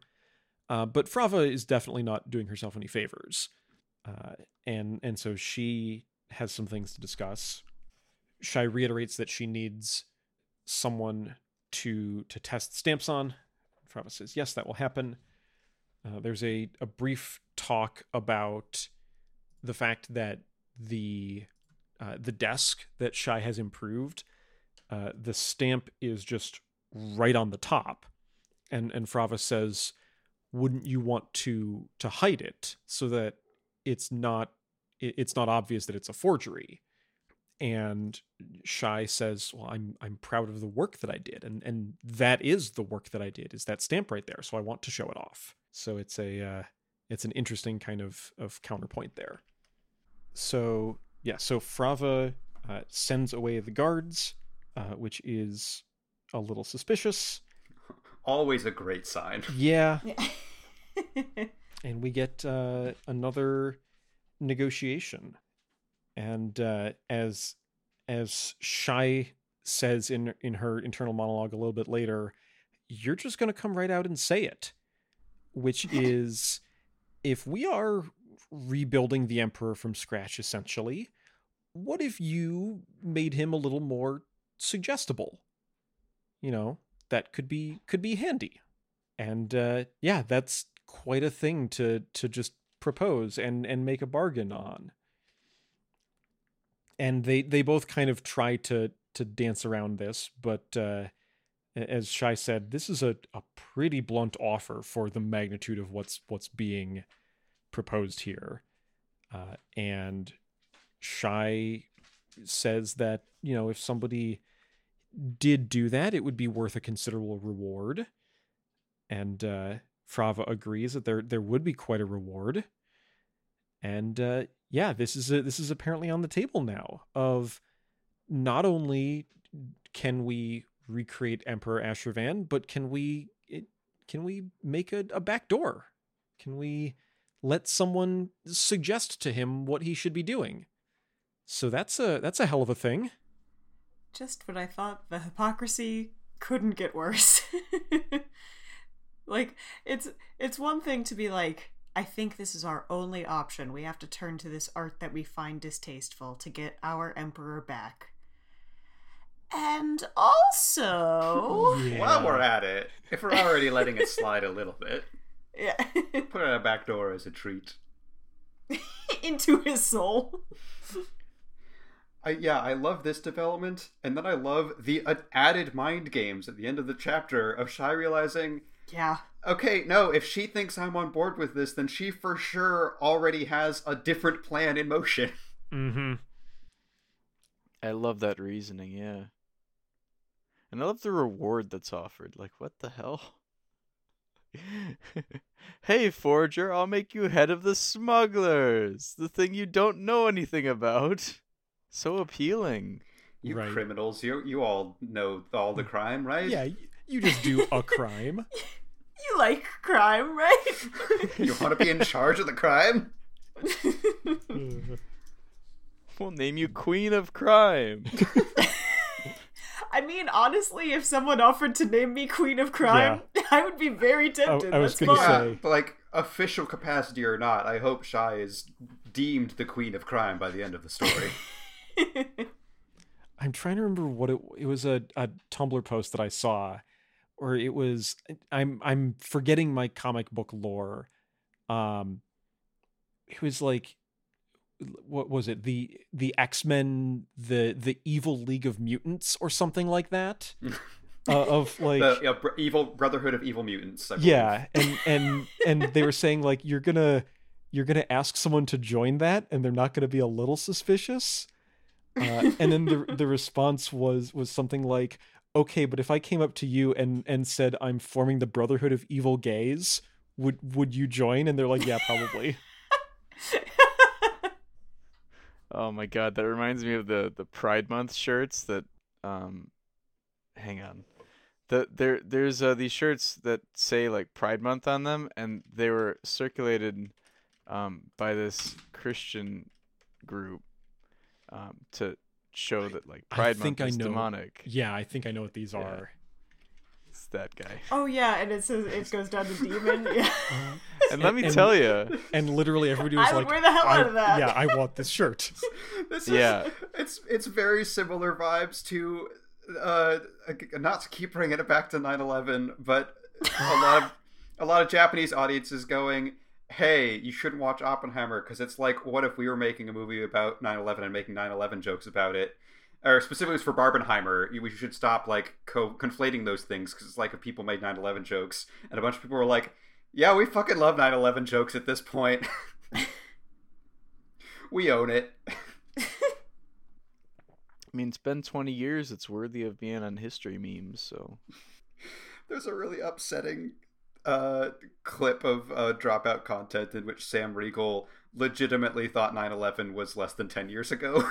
And it's like, I had to take a moment as he thought about how the fact that it was 22 years ago. Girl, you were there. I'm going to start the next chapter now. Oh, shit, the book.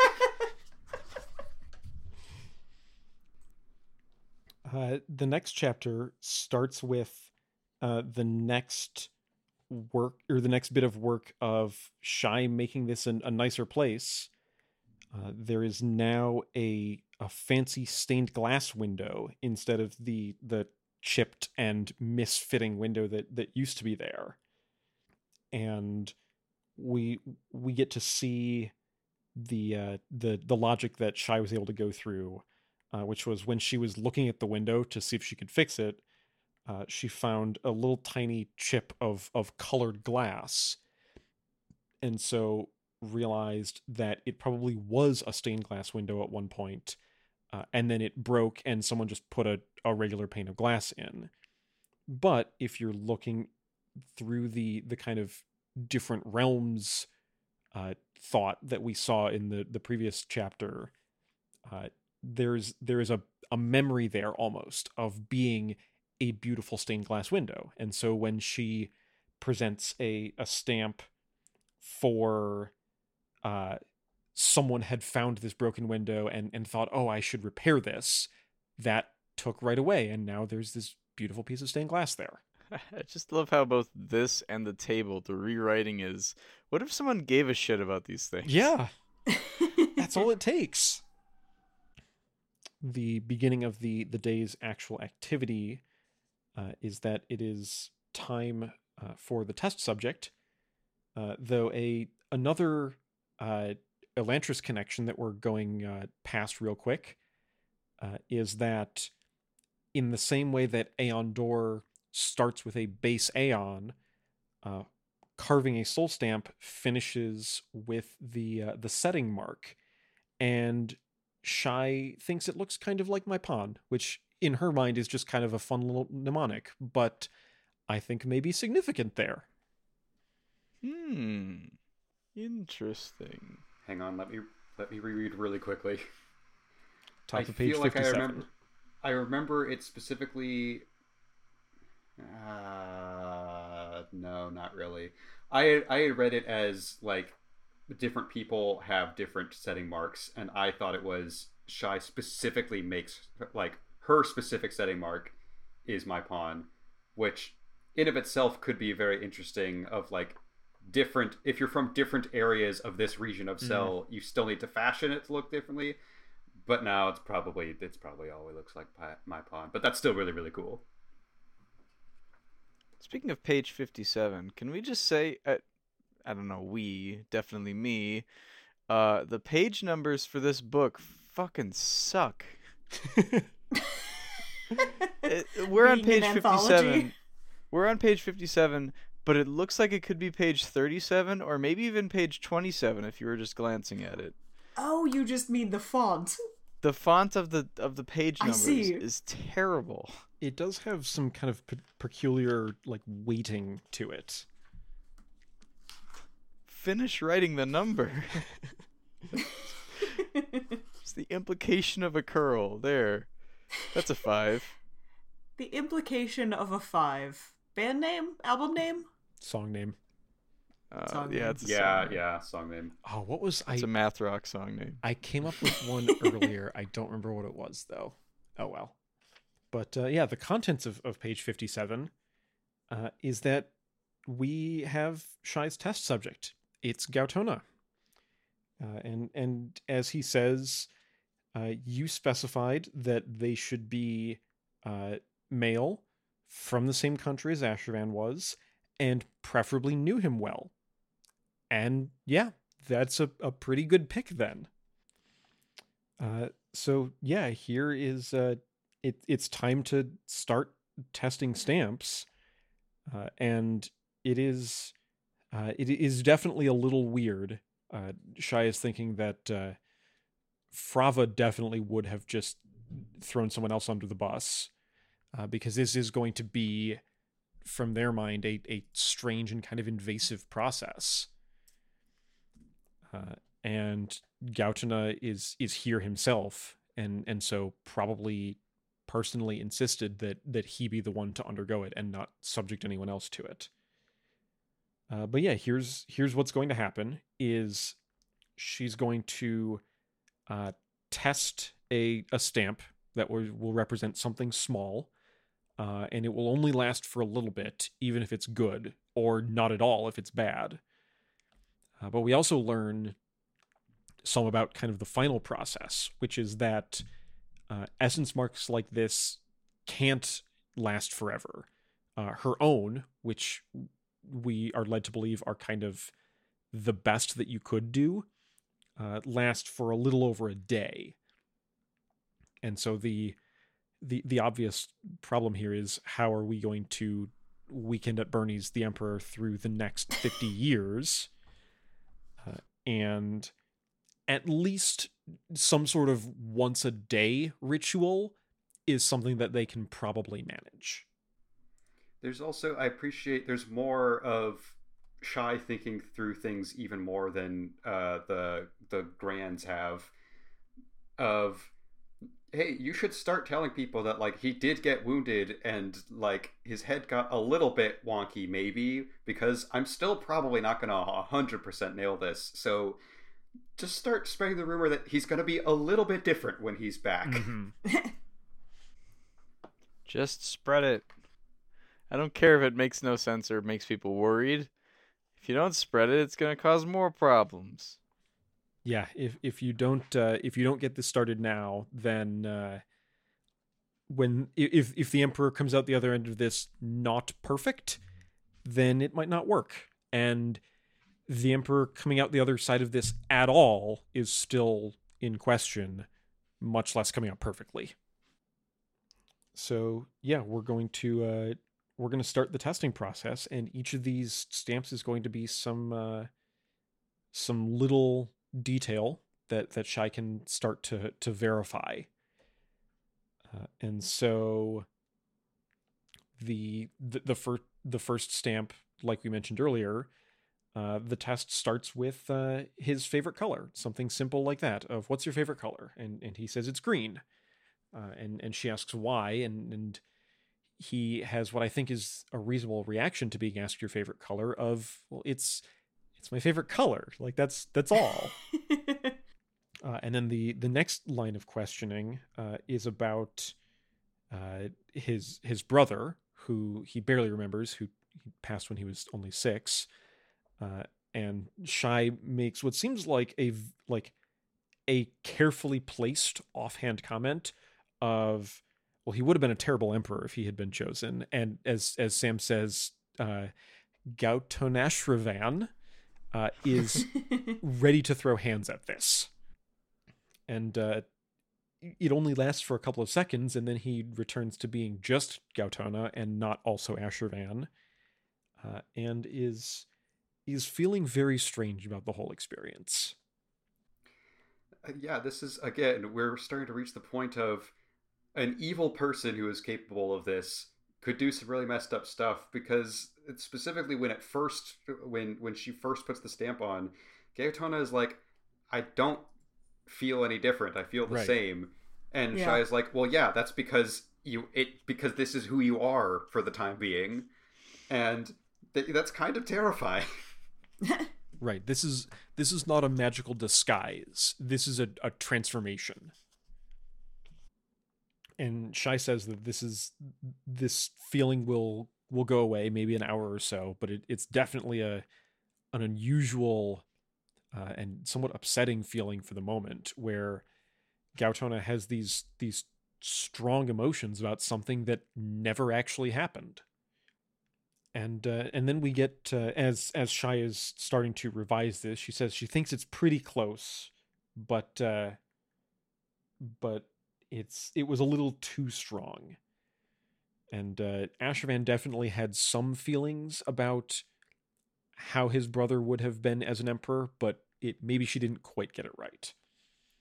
And Gautana is very impressed at her ability to analyze and read a person. And yeah, here we have another kind of mark of what is it that Shai does, and is it a good thing, or is it something that you should be proud of? Because yeah, from I mean, from Gautana's culture, the way they understand it, it's pretty messed up. But like Caleb, you also have raised some concerns. We get to kind of dive into the mechanics of forgery again, but this time from a soul stamping context, which does it's a very interesting way with the things that Shai was saying about how you're changing kind of what an object thinks it is. What happens when you do that to a person who we all kind of agree has some sort of essence of themselves and not just a table. So interesting. This whole magic aspect, it's very well, I don't know. It's complicated enough where it's interesting to try and wrap my head around, but it's not so complicated that I can't, I guess. Mm-hmm. Like, Andor, obvious. Handwave magic has existed forever. Okay, you just draw patterns. Great. But this is like very detailed for a novella. Yeah. You know?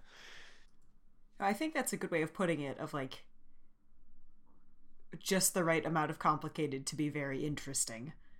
And I think it, like, the fact that we're starting to see some Cosmere-wide nuts and bolts come together in these interesting ways is particularly exciting.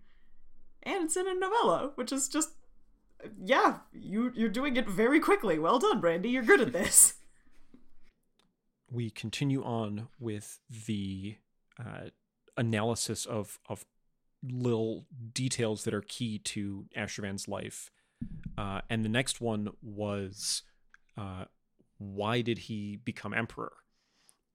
And the first hypothesis that Shai offered, she was apparently reasonably convinced was at least in the right area, was that he was trying to prove himself to his family, especially given that apparently his brother, everybody missed him a lot and thought about him a lot, and he wanted to kind of become known for his own thing.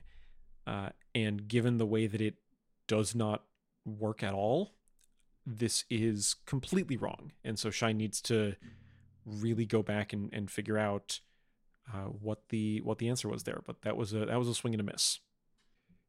Gautana says that he has the answer to that question right there, which is that he wanted to make things better. He wanted to lead so that he could change things for the better. And there's a back and forth between Gautana, who knew him personally, and Shai, who has done probably more research into this one man than anybody else has at this point. Gautana says he was very humble, and Shai, that's not the reading that she got.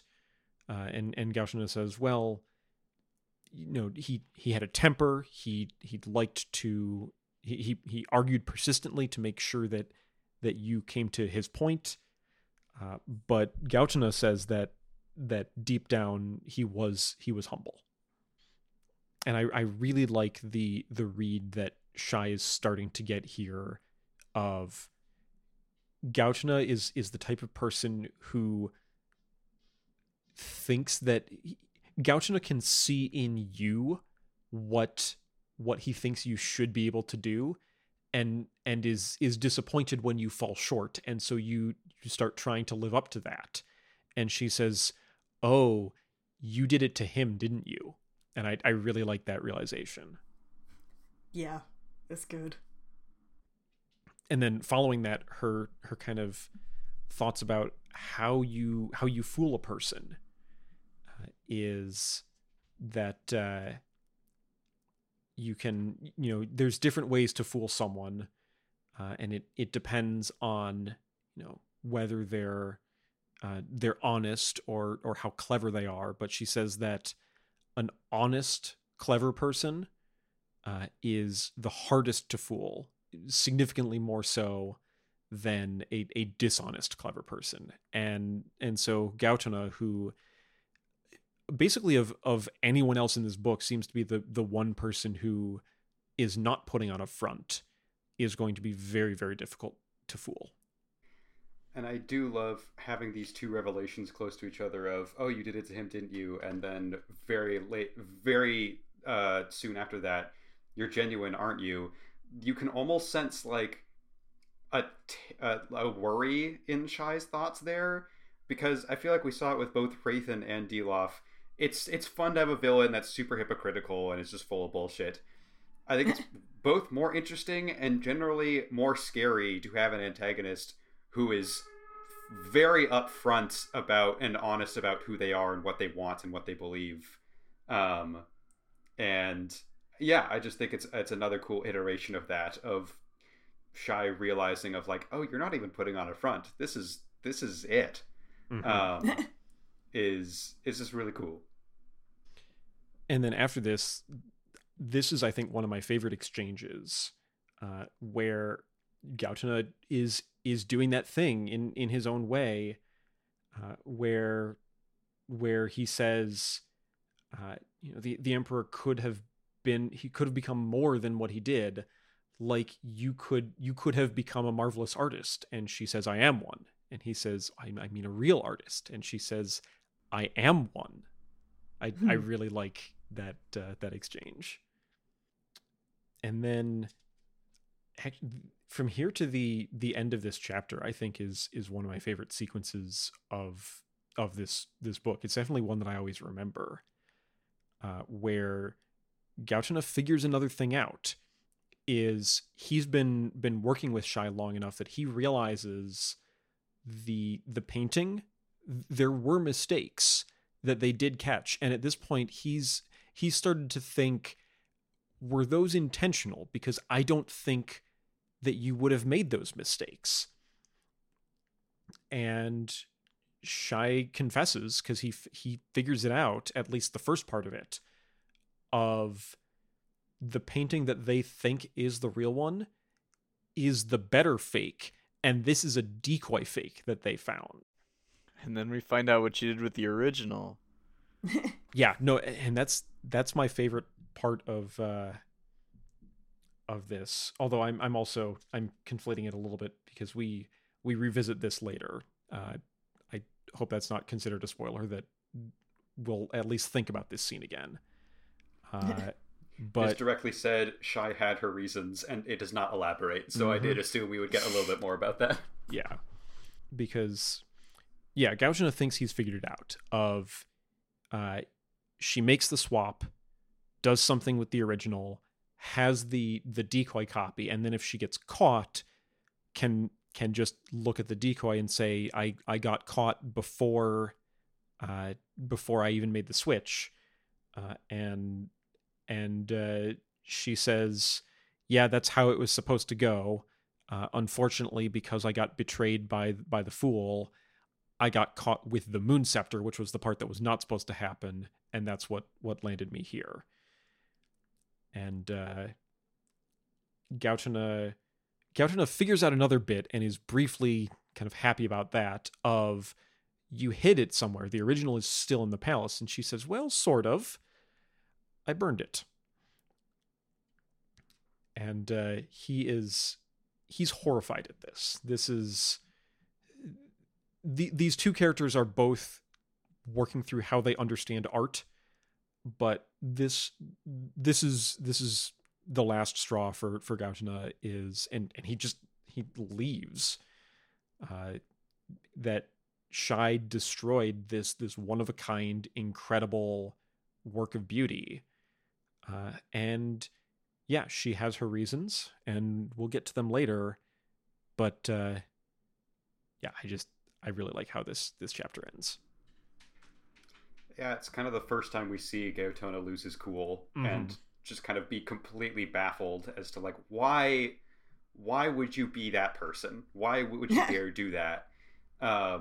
And there's just been this kind of subtle battle of wits the whole time where they're kind of sniping at each other, but they're also in a weird way getting along. And this is the first time of one of them has completely had it with the other, and like you said, just kind of has to leave because he can't stand to be around her anymore.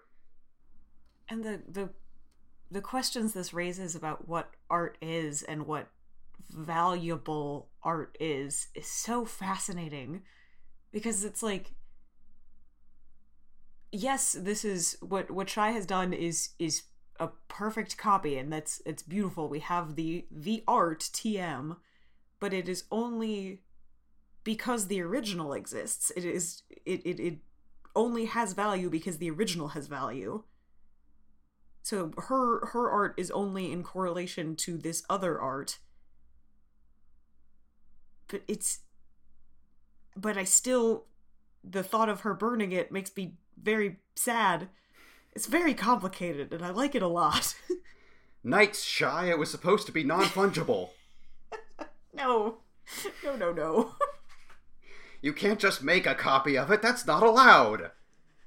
You can't funge this. It's pretty funged at this point. But it's not fair.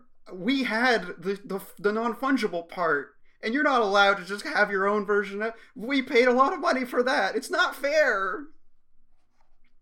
This is Gaotona's. This is his entire motivation, by the way. I figured him out. There's still only one copy, though. Maybe that's why she burned the other one, so that there would still only be one. No, I can't. I understand where you're going with this, but with the metaphor we've drawn, I can't let Shai be on board with NFTs. She can't be. Well, that's fine. Nobody is. They're worth nothing now. But we paid so much money for it. It was an original shoes and NFT. It's not fair. Right click, save painting as. All right. We have one more day. We're all the way up to day 42 for our section. We'll see what we have and then what we have left. This last day here is entirely just Shai working through the direct puzzle of the Emperor's soul, and then also how she gets out of this situation. And it starts with her just kind of organizing the notes and the thoughts that she has, and she's compiling them. As she describes it, it is the most true history of Ashravan that anyone has ever written. And we see some of the things that she learned, where apparently Gautana was right, was that he did become emperor because he wanted to change things. And then there wasn't really one kind of specific event, but it just kind of slid, because the empire is a big weighty thing with a lot of bureaucratic momentum, and you could fight a lot to change it, but you could also just keep going. His heart was in the right place, but he got carried away. That's why the Rose Empire has blood fountains all over the place. We haven't seen that. We can hope that the Rose Empire is a bit better. They keep making up holidays. That's true. That's better than blood fountains. If I had to pick between the two, I'd go with more holidays. Okay. Yeah, but they're celebrated by filling the blood fountains. Damn it. That's bad. But the blood fountains mean you get a day off. Well, that's good. But some of us might get executed on the day off. That's bad. You're executed with sodium benzoate. That's bad. But Shai is also thinking about the actual task, and there's a shift here that is one of the reasons that I love this book so much, where she thinks at this point maybe she could make a kind of imitation emperor where it would be like good enough in some respects, and if the people involved managed his presentation very carefully, maybe it would work. But she doesn't want to do that. She wants to make the emperor, and that's that's the whole gist of it at this point is, can I do it? And I really like that. Really reminds me of the 30-foot rule in theater. Mm-hmm. Can I make a set wall with scumbling and, just rough cuts and make it look good to someone in the front row? Yeah, but I could also make art. Not that stagecraft is not art. Stagecraft is art. This would be art. Sometimes even it's if... not art. I've done some things. I helped out with the paper mache set for my high school's production of Amadeus. That was not artistic. There was no art in that. One time, Tim and I built an entire system out of nothing but scrap plywood and tape. So yeah, now Shai's plans have kind of shifted. I don't know if we can put exact priorities on them, but at the beginning of this book, it was definitely plan part A, escape. Plan part B, play along long enough that I can escape. But at this point, it seems like maybe they're kind of equal priorities of actually complete the task and recreate the Emperor and escape. But the escape part is still going on. We see that she has been hiding notes on escape plans in her work notes, which are this huge unorganized mess if you don't know what's going on. And she's starting to work on something about the blood sealer. He does have to come and restamp the door every day, and apparently that is a very specifically timed thing. And she's thinking, maybe if I can just get him to be, I just need a little bit late on one morning, and I'll be able to get out. But that is as of yet going to be hard to make happen from in her cell. I love that thing about the journal. I love how many different layers of forgery and faking things are happening in this book. It's very fun. But yeah, that's where we wrap up on day 42.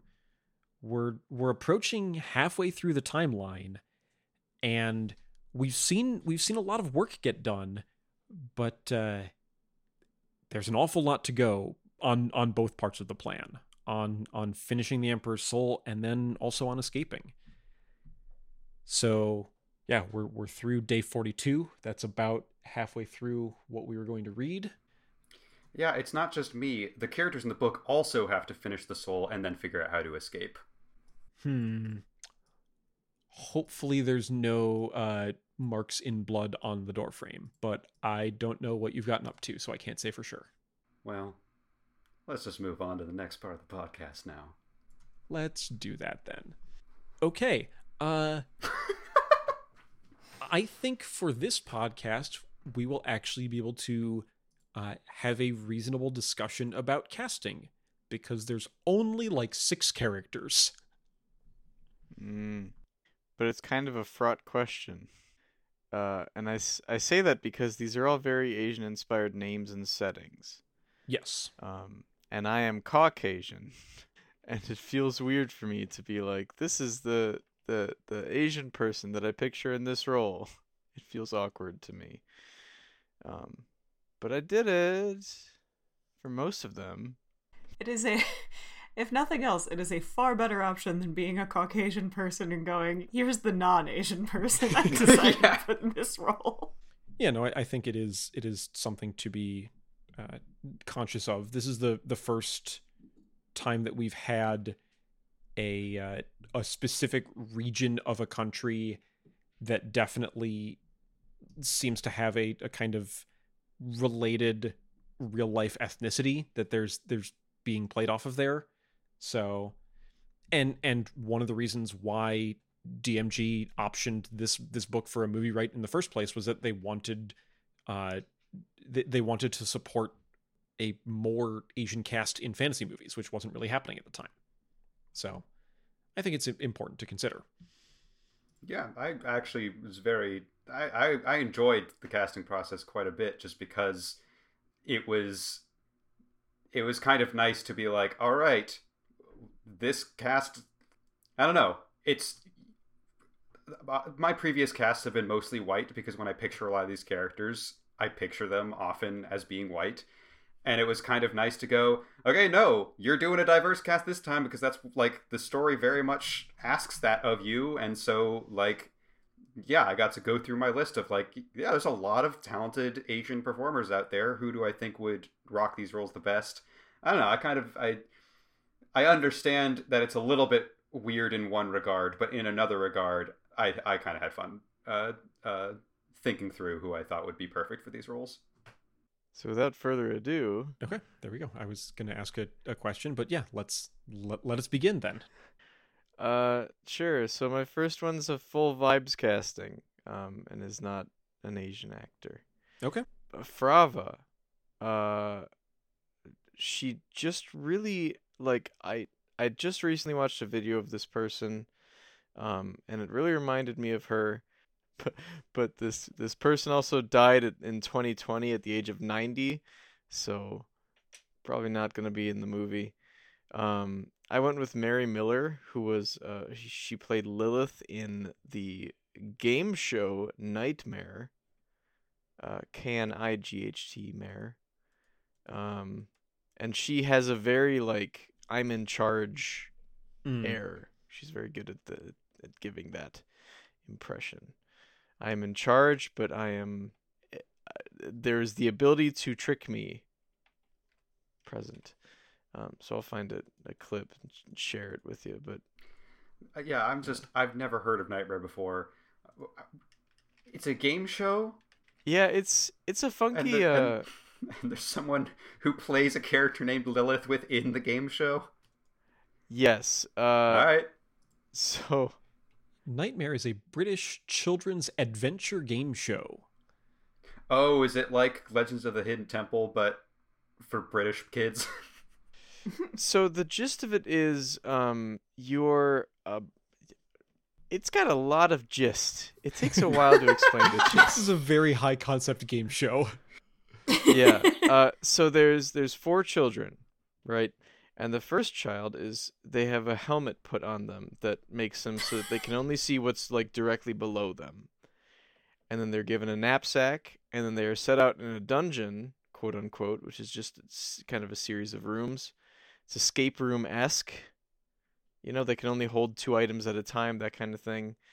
And then in the other room are this person's three friends who can see everything and have to say over voice what they're seeing, what to do, take 3 steps forward, that kind of thing. And I can't imagine. It must have been very frustrating to be a viewer. I can only imagine. Oh my god. And also, only two people ever won. Only 2 people ever won. This is a bad game. It's a sounds bad like game. a nightmare. It's very bad, very stressful to watch. It also, in contrast to this book that we have here, the Wikipedia article lists 83 people in the cast of this game show.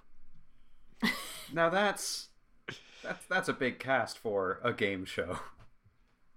I'm still confused about that point, but I think I get the basic gist, despite how much gist there is.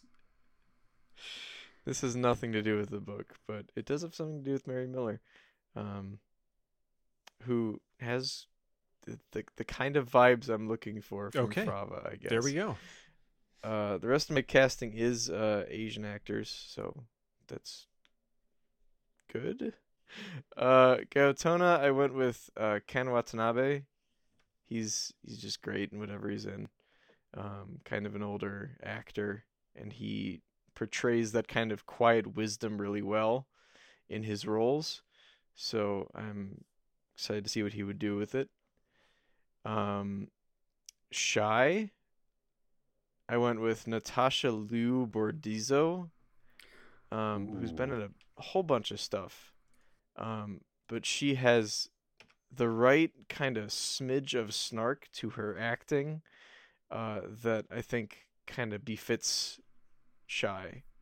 She was my runner-up, actually. I was really close to her as well, yeah. Nice, yeah. And then I have one for Zhu, too. I have Max Huang, who was Kung Lao in Mortal Kombat in 2021. It's kind of just a buff dude. I don't know. I mean, the only thing that we know about Zhu so far is that he wants to kill Shy, so not a lot to go off of. We know that his hair is really good. No, his hair is really good, and we do get a detail when Zhu grabs Shy. She mentions he is very strong. Yeah. Good hair, strong, tough guy. Okay. Checks all the boxes. Okay. Checks all the boxes. So that's my casting. Okay. Apparently Max Huang was a former member of Jackie Chan's stunt team, which is pretty cool. All right. Caleb, what do you have for these and for any others? Yeah, I've got a fun, a good cast here. I'm excited to share this one. I did strongly consider Natasha Liu Bordizzo as Shy, but I ended up going with Jessica Henwick, who was in Game of Thrones. She was the best part of the Iron Fist show. She has a new movie coming out called The Royal Hotel, I think. She's just one of those actresses that's, whenever I see her, I'm like, oh, she's doing a great job. Oh, she was in Glass Onion as well, as like the beleaguered assistant. Love her to death. She's great. I think she would rock this role really well. So yeah, that's what I got there. It is also interesting that Natasha Liu Bordizzo mentioned, because I also cast one of the major characters in Ahsoka, Diana Lee Inosanto, who was recently in Ahsoka. I have her as Frava. I think the vibes there are a little bit similar. I think she'd do great there. I have Dante Basco as Captain Zhu, who is famous for his vocal work. He's Zuko most famously, but he's also done some live action work, and he's a pretty tough looking dude, and his voice I think would do very good for this character. He's also famous for showing up in the webcomic Homestuck, where he dies, and then the author Andrew Hussey, who's also a character in the comic, kisses his dead body. Dante Basco then read Homestuck and found this part. It was great. Okay. Cool. Yeah, you can't follow up from that. Just continue. Yeah, anyways, next up, I did go ahead and cast Emperor Ashravan, and I think this might be, I might be hitting this button a little too soon, because I don't even know if we're going to see him awake. But if we do, I want to make sure we have someone who's good and that I can believe in. We know he's about 40 years old. So I've casted Henry Golding as Emperor Ashravan, star of one of the best romantic comedies of the past 10 years. Hit at the box office, critically acclaimed. He got to co-star with Michelle Yeoh in it. I'm, of course, referring to the hit film Last Christmas. But he was also in Crazy Rich Asians, and he was good in that, too. So he's going to be in the Old Guard sequel, I believe. Oh, shit. Awesome. Yeah. Cool. Anyways, yeah, I've got Henry Golding as Emperor Ashravan. That's all I have there. And then I do also have one non-Asian actor in this cast as the Blood Sealer. We're going to go ahead and start doubling up on casting once again between Sam and I across the Cosmere. I've got Carol Stroiken, the giant from Twin Peaks. I'm putting him as the Blood Sealer. He's a very good actor. In Twin Peaks, he plays a good guy, but I've also seen him in other films in which he plays up the creepiness factor, and I think he'd do a good job with that. There's one notable omission from this cast so far, and don't worry, I do have a casting, but I just need to talk about how much of a struggle this was for me. Because I read the prologue, and I read some of Gaotona's lines and his thoughts, and my first instinct was, I think Benedict Wong would do a really good job with this. And for a while, I kept picturing him in the role. He's in like everything. Benedict Wong is great. He's been in the MCU quite a bit recently. And yeah, I just think he do a good job, but they describe Gaotona a little bit more and more, and they keep saying that he's elderly and he's old, and I go, okay. I look it up, and Benedict Wong is 52, and I go, okay, that's probably a little too young. And my next runner-up actually was Ken Watanabe, and I do think he'd do a very good job as well, but they kept saying the word elderly, and I was like, I should probably be trying to find someone who's like between 70 and 85. And I look up Ken Watanabe, 63. Still like 10 years too young. I think he'd do a great job, but I was aiming to find someone a little bit older. So I was like, okay, there's James Hong, who's I believe 96. I love James Hong to death. He's a fantastic actor. I don't think he has the vibes that I'm looking for Gaotona, so I don't think I'm going to cast James Hong. And then I go through my list of, in my brain, older Asian actors, and I just want to go through how difficult it was for me to find someone in the age range I was looking for.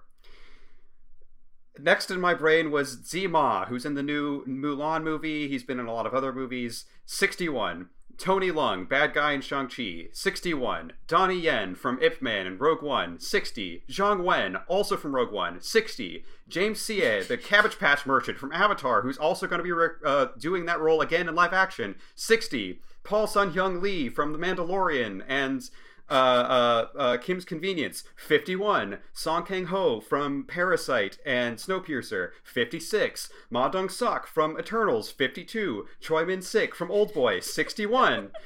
And the closest I could get for a while was Chow Yun-fat at 68 and Jackie Chan at 69. And I can't, in good conscience, put both of them in this role unless I'm confident that Gaotona is going to get to do some martial arts later in the story, and I don't think that's going to happen.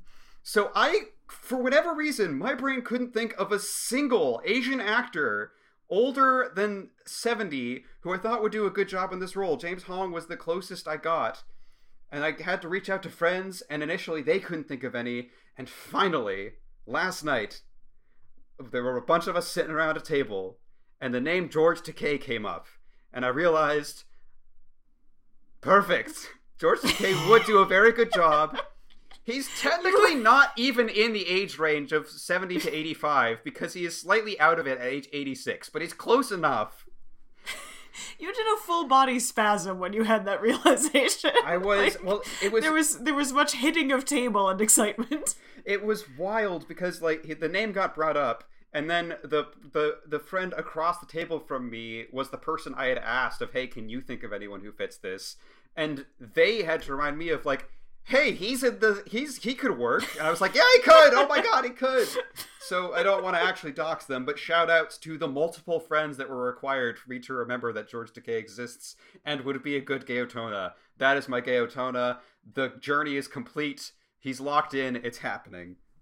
That's it for my cast. That was a journey.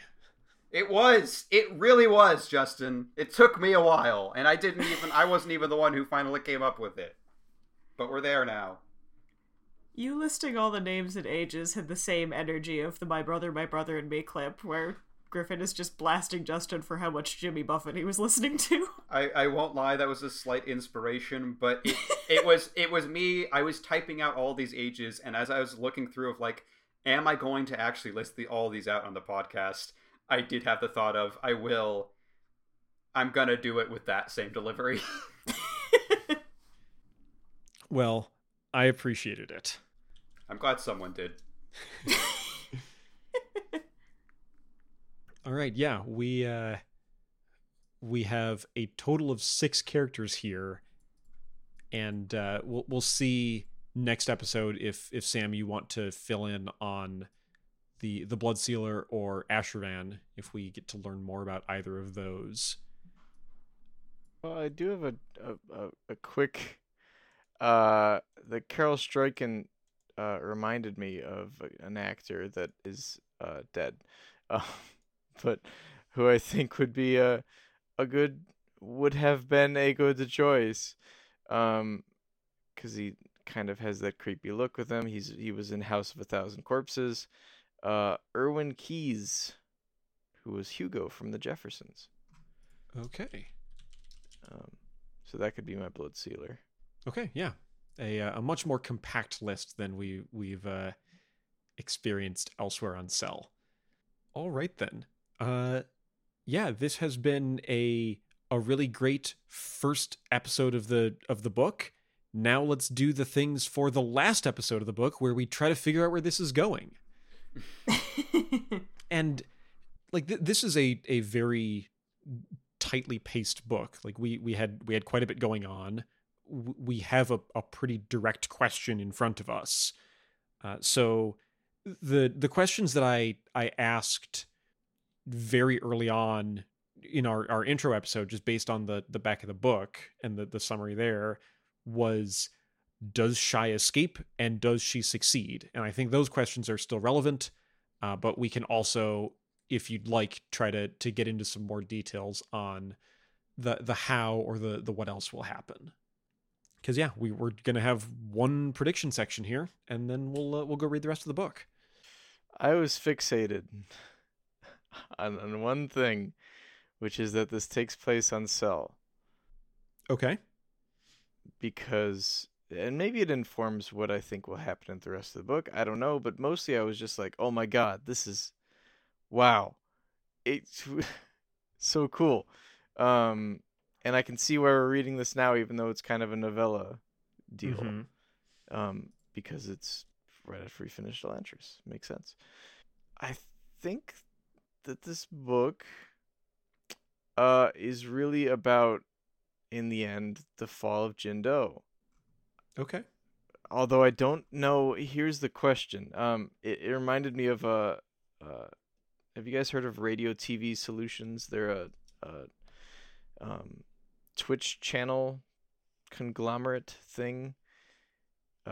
Maybe not, but there's one of the guys in it. One of the guys' name is Wayne.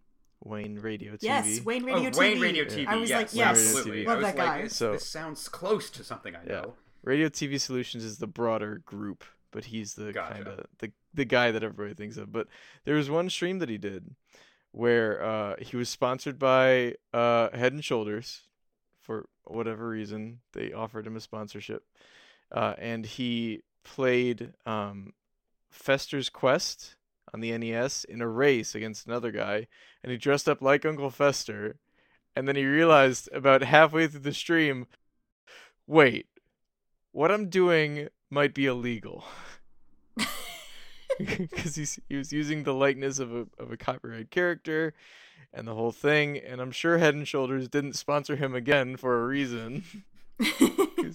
That whole thing was a shit show, and he advertised Head and Shoulders edibles, which I don't think are a thing. so it was quite the journey, but at a certain point I just went, wait, what I'm doing might be illegal. What I'm doing, he doesn't have time to talk about because this is a novella and it needs to wrap up. But in a perfect book, in Sam's perfect vision ideal thing, you can't even call us predictions. This is just what Sam would write if he were an excited author. Here's what I would write. The people who assassinated the Emperor were not the Glory faction, but the Wrathbore monks from Fjordell. That would be super fucking interesting, but I don't think he... Like, if this is a standalone, he wouldn't have time to talk about who Fjordell is, the Wrathbore is. Like, the mention of Svorden is just, like, thrown out there. Like, you don't need to know who this is. It's just a faraway place. Whatever. So to explain that would take a long time. Let's see. And this kind of ties back to the idea behind the Fjordell Empire, which is to stamp out the world's magic, all of it except their own, basically, or at least get their control over it, dominion over their magic systems. I think Doulas had their own thing, and Jindo had their own thing too. the only thing left standing was Erelon, and after the chasm, whatever. So basically, what I'm saying is there's a lot of meat left on this Elantrian bone, Brandon. Come back to it. I want more. As far as the actual general questions of this, though, I think Shy is going to escape. I think that everything is going to go to hell. That's a good way for a book to end. It is a Sanderson book. Yeah. I think she's going to, because she's interested in it, not just because of, I didn't write any of this down. I'm going off the cuff. Here we go. She's interested in it not because of the money or the promise of hopefully freedom. She's in it for like the artistry more than anything, because she knows that she's fucked one way or the other. So I think that she's going to do a good job. It's going to kick ass, but the Glory faction is going to kick up a fuss anyway, and it's not really going to matter. And what she's going to have to do is, in the end, she's going to have that backup plan, like the, using seals to get her way out of there, basically busting out, while still finishing this project, which she is genuinely interested in. So I guess I think that will be what happens. But really, I spent all of my prediction thing just salivating over how much awesome stuff you could write about. Like, this is a prehistory of Jindo before it kind of fell to the Fjord Elves. Yeah, what are the connection points you could make, especially if you had more than 30,000 words to do it? Yeah. Right. Exactly. And there is an interesting... I didn't have any theories to this regard, so I'm going to put in some of my commentary now, if that's all right. I remember being surprised to learn that we would be learning a new magic system on Cell, because, yeah, the whole... Like you said, the whole thing is... Erelon is the last standout. If I remember correctly, like, Hrathen was like, yeah, the entire world will be united under Fjordell rule once we get rid of Erelon. And it's... Maybe they know about tectonic plates, but they don't know that there are other continents. I don't know exactly what their history entails. But yeah, there's a weird disconnect between the Fjordell Empire purportedly ruling almost the entire world, and then this, in my imagination, was just elsewhere on the world, completely disconnected. It would be super interesting if things are actually tied together way more closely than originally thought. That's a cool idea. I like that. And that's all I got. Okay, yeah, we'll have to see what actually, one more question that I want to add to the questions. Are we going to see Hoyd?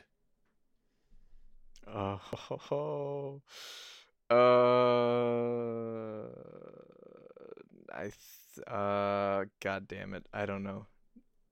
Okay. I don't have a guess. That's a unfortunately fair answer to that question. If I could explain my split here, because I don't know if there's time enough to put him in without it being like, hey, look, it's Hoyd, okay, bye. In a way that is an Easter egg without completely derailing things. Mm-hmm. I think if we see Hoyd, we're not going to know it's Hoyd. Okay. Like, we'll know it's like, oh, the delivery man came by and he was whistling a tune I've never heard before, or some other like little bit of characterization like that. So that's what I think. If Hoyd makes an appearance, he won't be named. Okay. So. All right. And then Caleb, how about you? What do you think is going to happen in the second and final episode here? A good question. There's Gaotona is a very interesting character, and there's kind of an Ashweather set aspect to him of, I really like him. I don't trust him for shit. There's a lot happening that's like something is strange about this guy. There's some disconnect happening. I don't exactly know what's going on here, but if we look back, I have a theory that I'm feeling pretty confident in. in the prologue, there's like some weird phrasing of their respect for him was buried deep, but it was remembered. Um, Gaotona seems really interested in like looking at people and going, no, no, you should be better than what you currently are. You need to be different than what this is. Um, there's a good amount of playing dumb, but then it turns out he actually knows way more than he does. He insists that the people in his culture are not forgers, they're rememberers.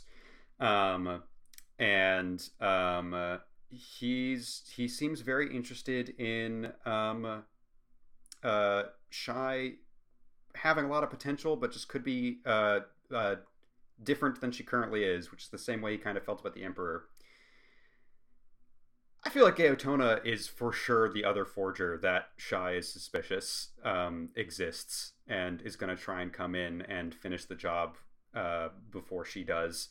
I think not only that, I feel like Gaotona is actually pulling way more strings than people expect. I think Frava technically outranks him, but he probably has been able to manipulate things so that he's basically in charge. And assuming he has some soul forging experience, I wouldn't be surprised if he has put stamps on the Emperor in the past, and that's why there's a bunch of weird disconnects as to, did he want to be Emperor? Well, not initially, but then he did want to be Emperor. He was convinced to in a weird way, and also his feelings on Gaotona have weirdly shifted over the years in ways that don't quite add up or make sense. I think he could have stamped Frava so that there's kind of a backdoor in her already. And I'm kind of even expecting, or not expecting, I think there's a chance that he tries to put a stamp on Shy. It's mentioned in one of the last chapters we read that there's rumors of people being able to put a stamp on your like ankle when you're sleeping, and you'll never know that you've been changed.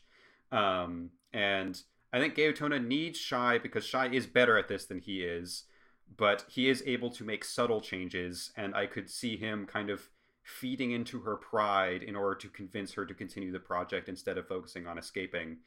And hopefully Shy will be able to figure that out if that does happen, but I feel like that's kind of what Gaotona's whole deal is. That's his big secret. In terms of plot-wise, I think Shy will nearly escape, but then will be outsmarted and thrown back in the cell, and it will seem like all hope is lost. But then she's going to complete the cell, and then she's going to pull the painting trick again, where Gaotona's like, you probably made 2 seals. This is the fake one that you wanted me to stamp the Emperor with, but this is the real one that you actually completed because you wanted to see if you could do it. I'm going to stamp the Emperor with that one. But then that one also itself is a secret forgery that is going to help Shy out. And this might be a little bit too like simple and clean, but it currently, the way I've written theory down is once the Emperor wakes up, because Shy managed to sneak the seal she wanted past Gaotona's inspection, he's gonna oust the Grands, or at least oust Gaotona from power and free Shy. And that's how she actually escapes, is her seal, her stamp does its job perfectly, and she is able to maybe not even like put in a back door. She might be restoring the old Ashravan, if I'm correct about Gaotona altering him enough that the Emperor is willing to let her go. So that's what I have for my big theories. This last little bit I've got is one that I wrote during this episode. I hadn't thought about it ahead of time, but it was before you asked the question, Justin. I don't think we're going to see Hoid. I feel like Hoid's the Imperial Fool. I feel like that's what's going on there. I think he has come and gone already, and I'm not really expecting to see him. There's a chance. I'm kind of on the fence with Sam of, are we going to know for sure that it's him or not? Because I could see them kind of Shy just casually name dropping, the Imperial Fool, whose name was Hoid, and then the book just moves on. But I could also it just be that Brandon confirmed the Imperial Fool was Hoid, but we never actually get direct confirmation of that. Not sure which of those it's going to be, but I do think that's who that is, and that's his role in this particular story. And that's all I've got. All right. Yeah, I think in some like weird scenario where we could like interleave reading this book and recording this podcast, like I really want to just read the whole thing and also talk about the whole thing at once. It was hard to even just like stop in the middle of this. So I like the predictions we have, and I'm eager to see the rest of it, and then we can just talk about this whole thing. And given that we now have our predictions in, and are coming to the end of our second to last episode for this book, we can go ahead and get ready for the last episode. It's the rest of the book. It starts at day 58 is on the next page, and it runs through the epilogue, which is also numbered, and so we'll see that. And in our particular printing, this book ends on page 122, or I-22, because that definitely looks like an I in that font. I'm now paying attention to that. Thank you, Sam. And I know we're being very careful about not snooping around Arcanum Unbounded, so I'm assuming don't turn the page after 122. Make sure to leave it there. There is a postscript, which is 2 pages from Brandon about writing this book, and that is fine. That was in the original copy. And then after that, there's another big title page that shows the next story, and that is where we will be wrapping up once we hit that title page. Okay. All right.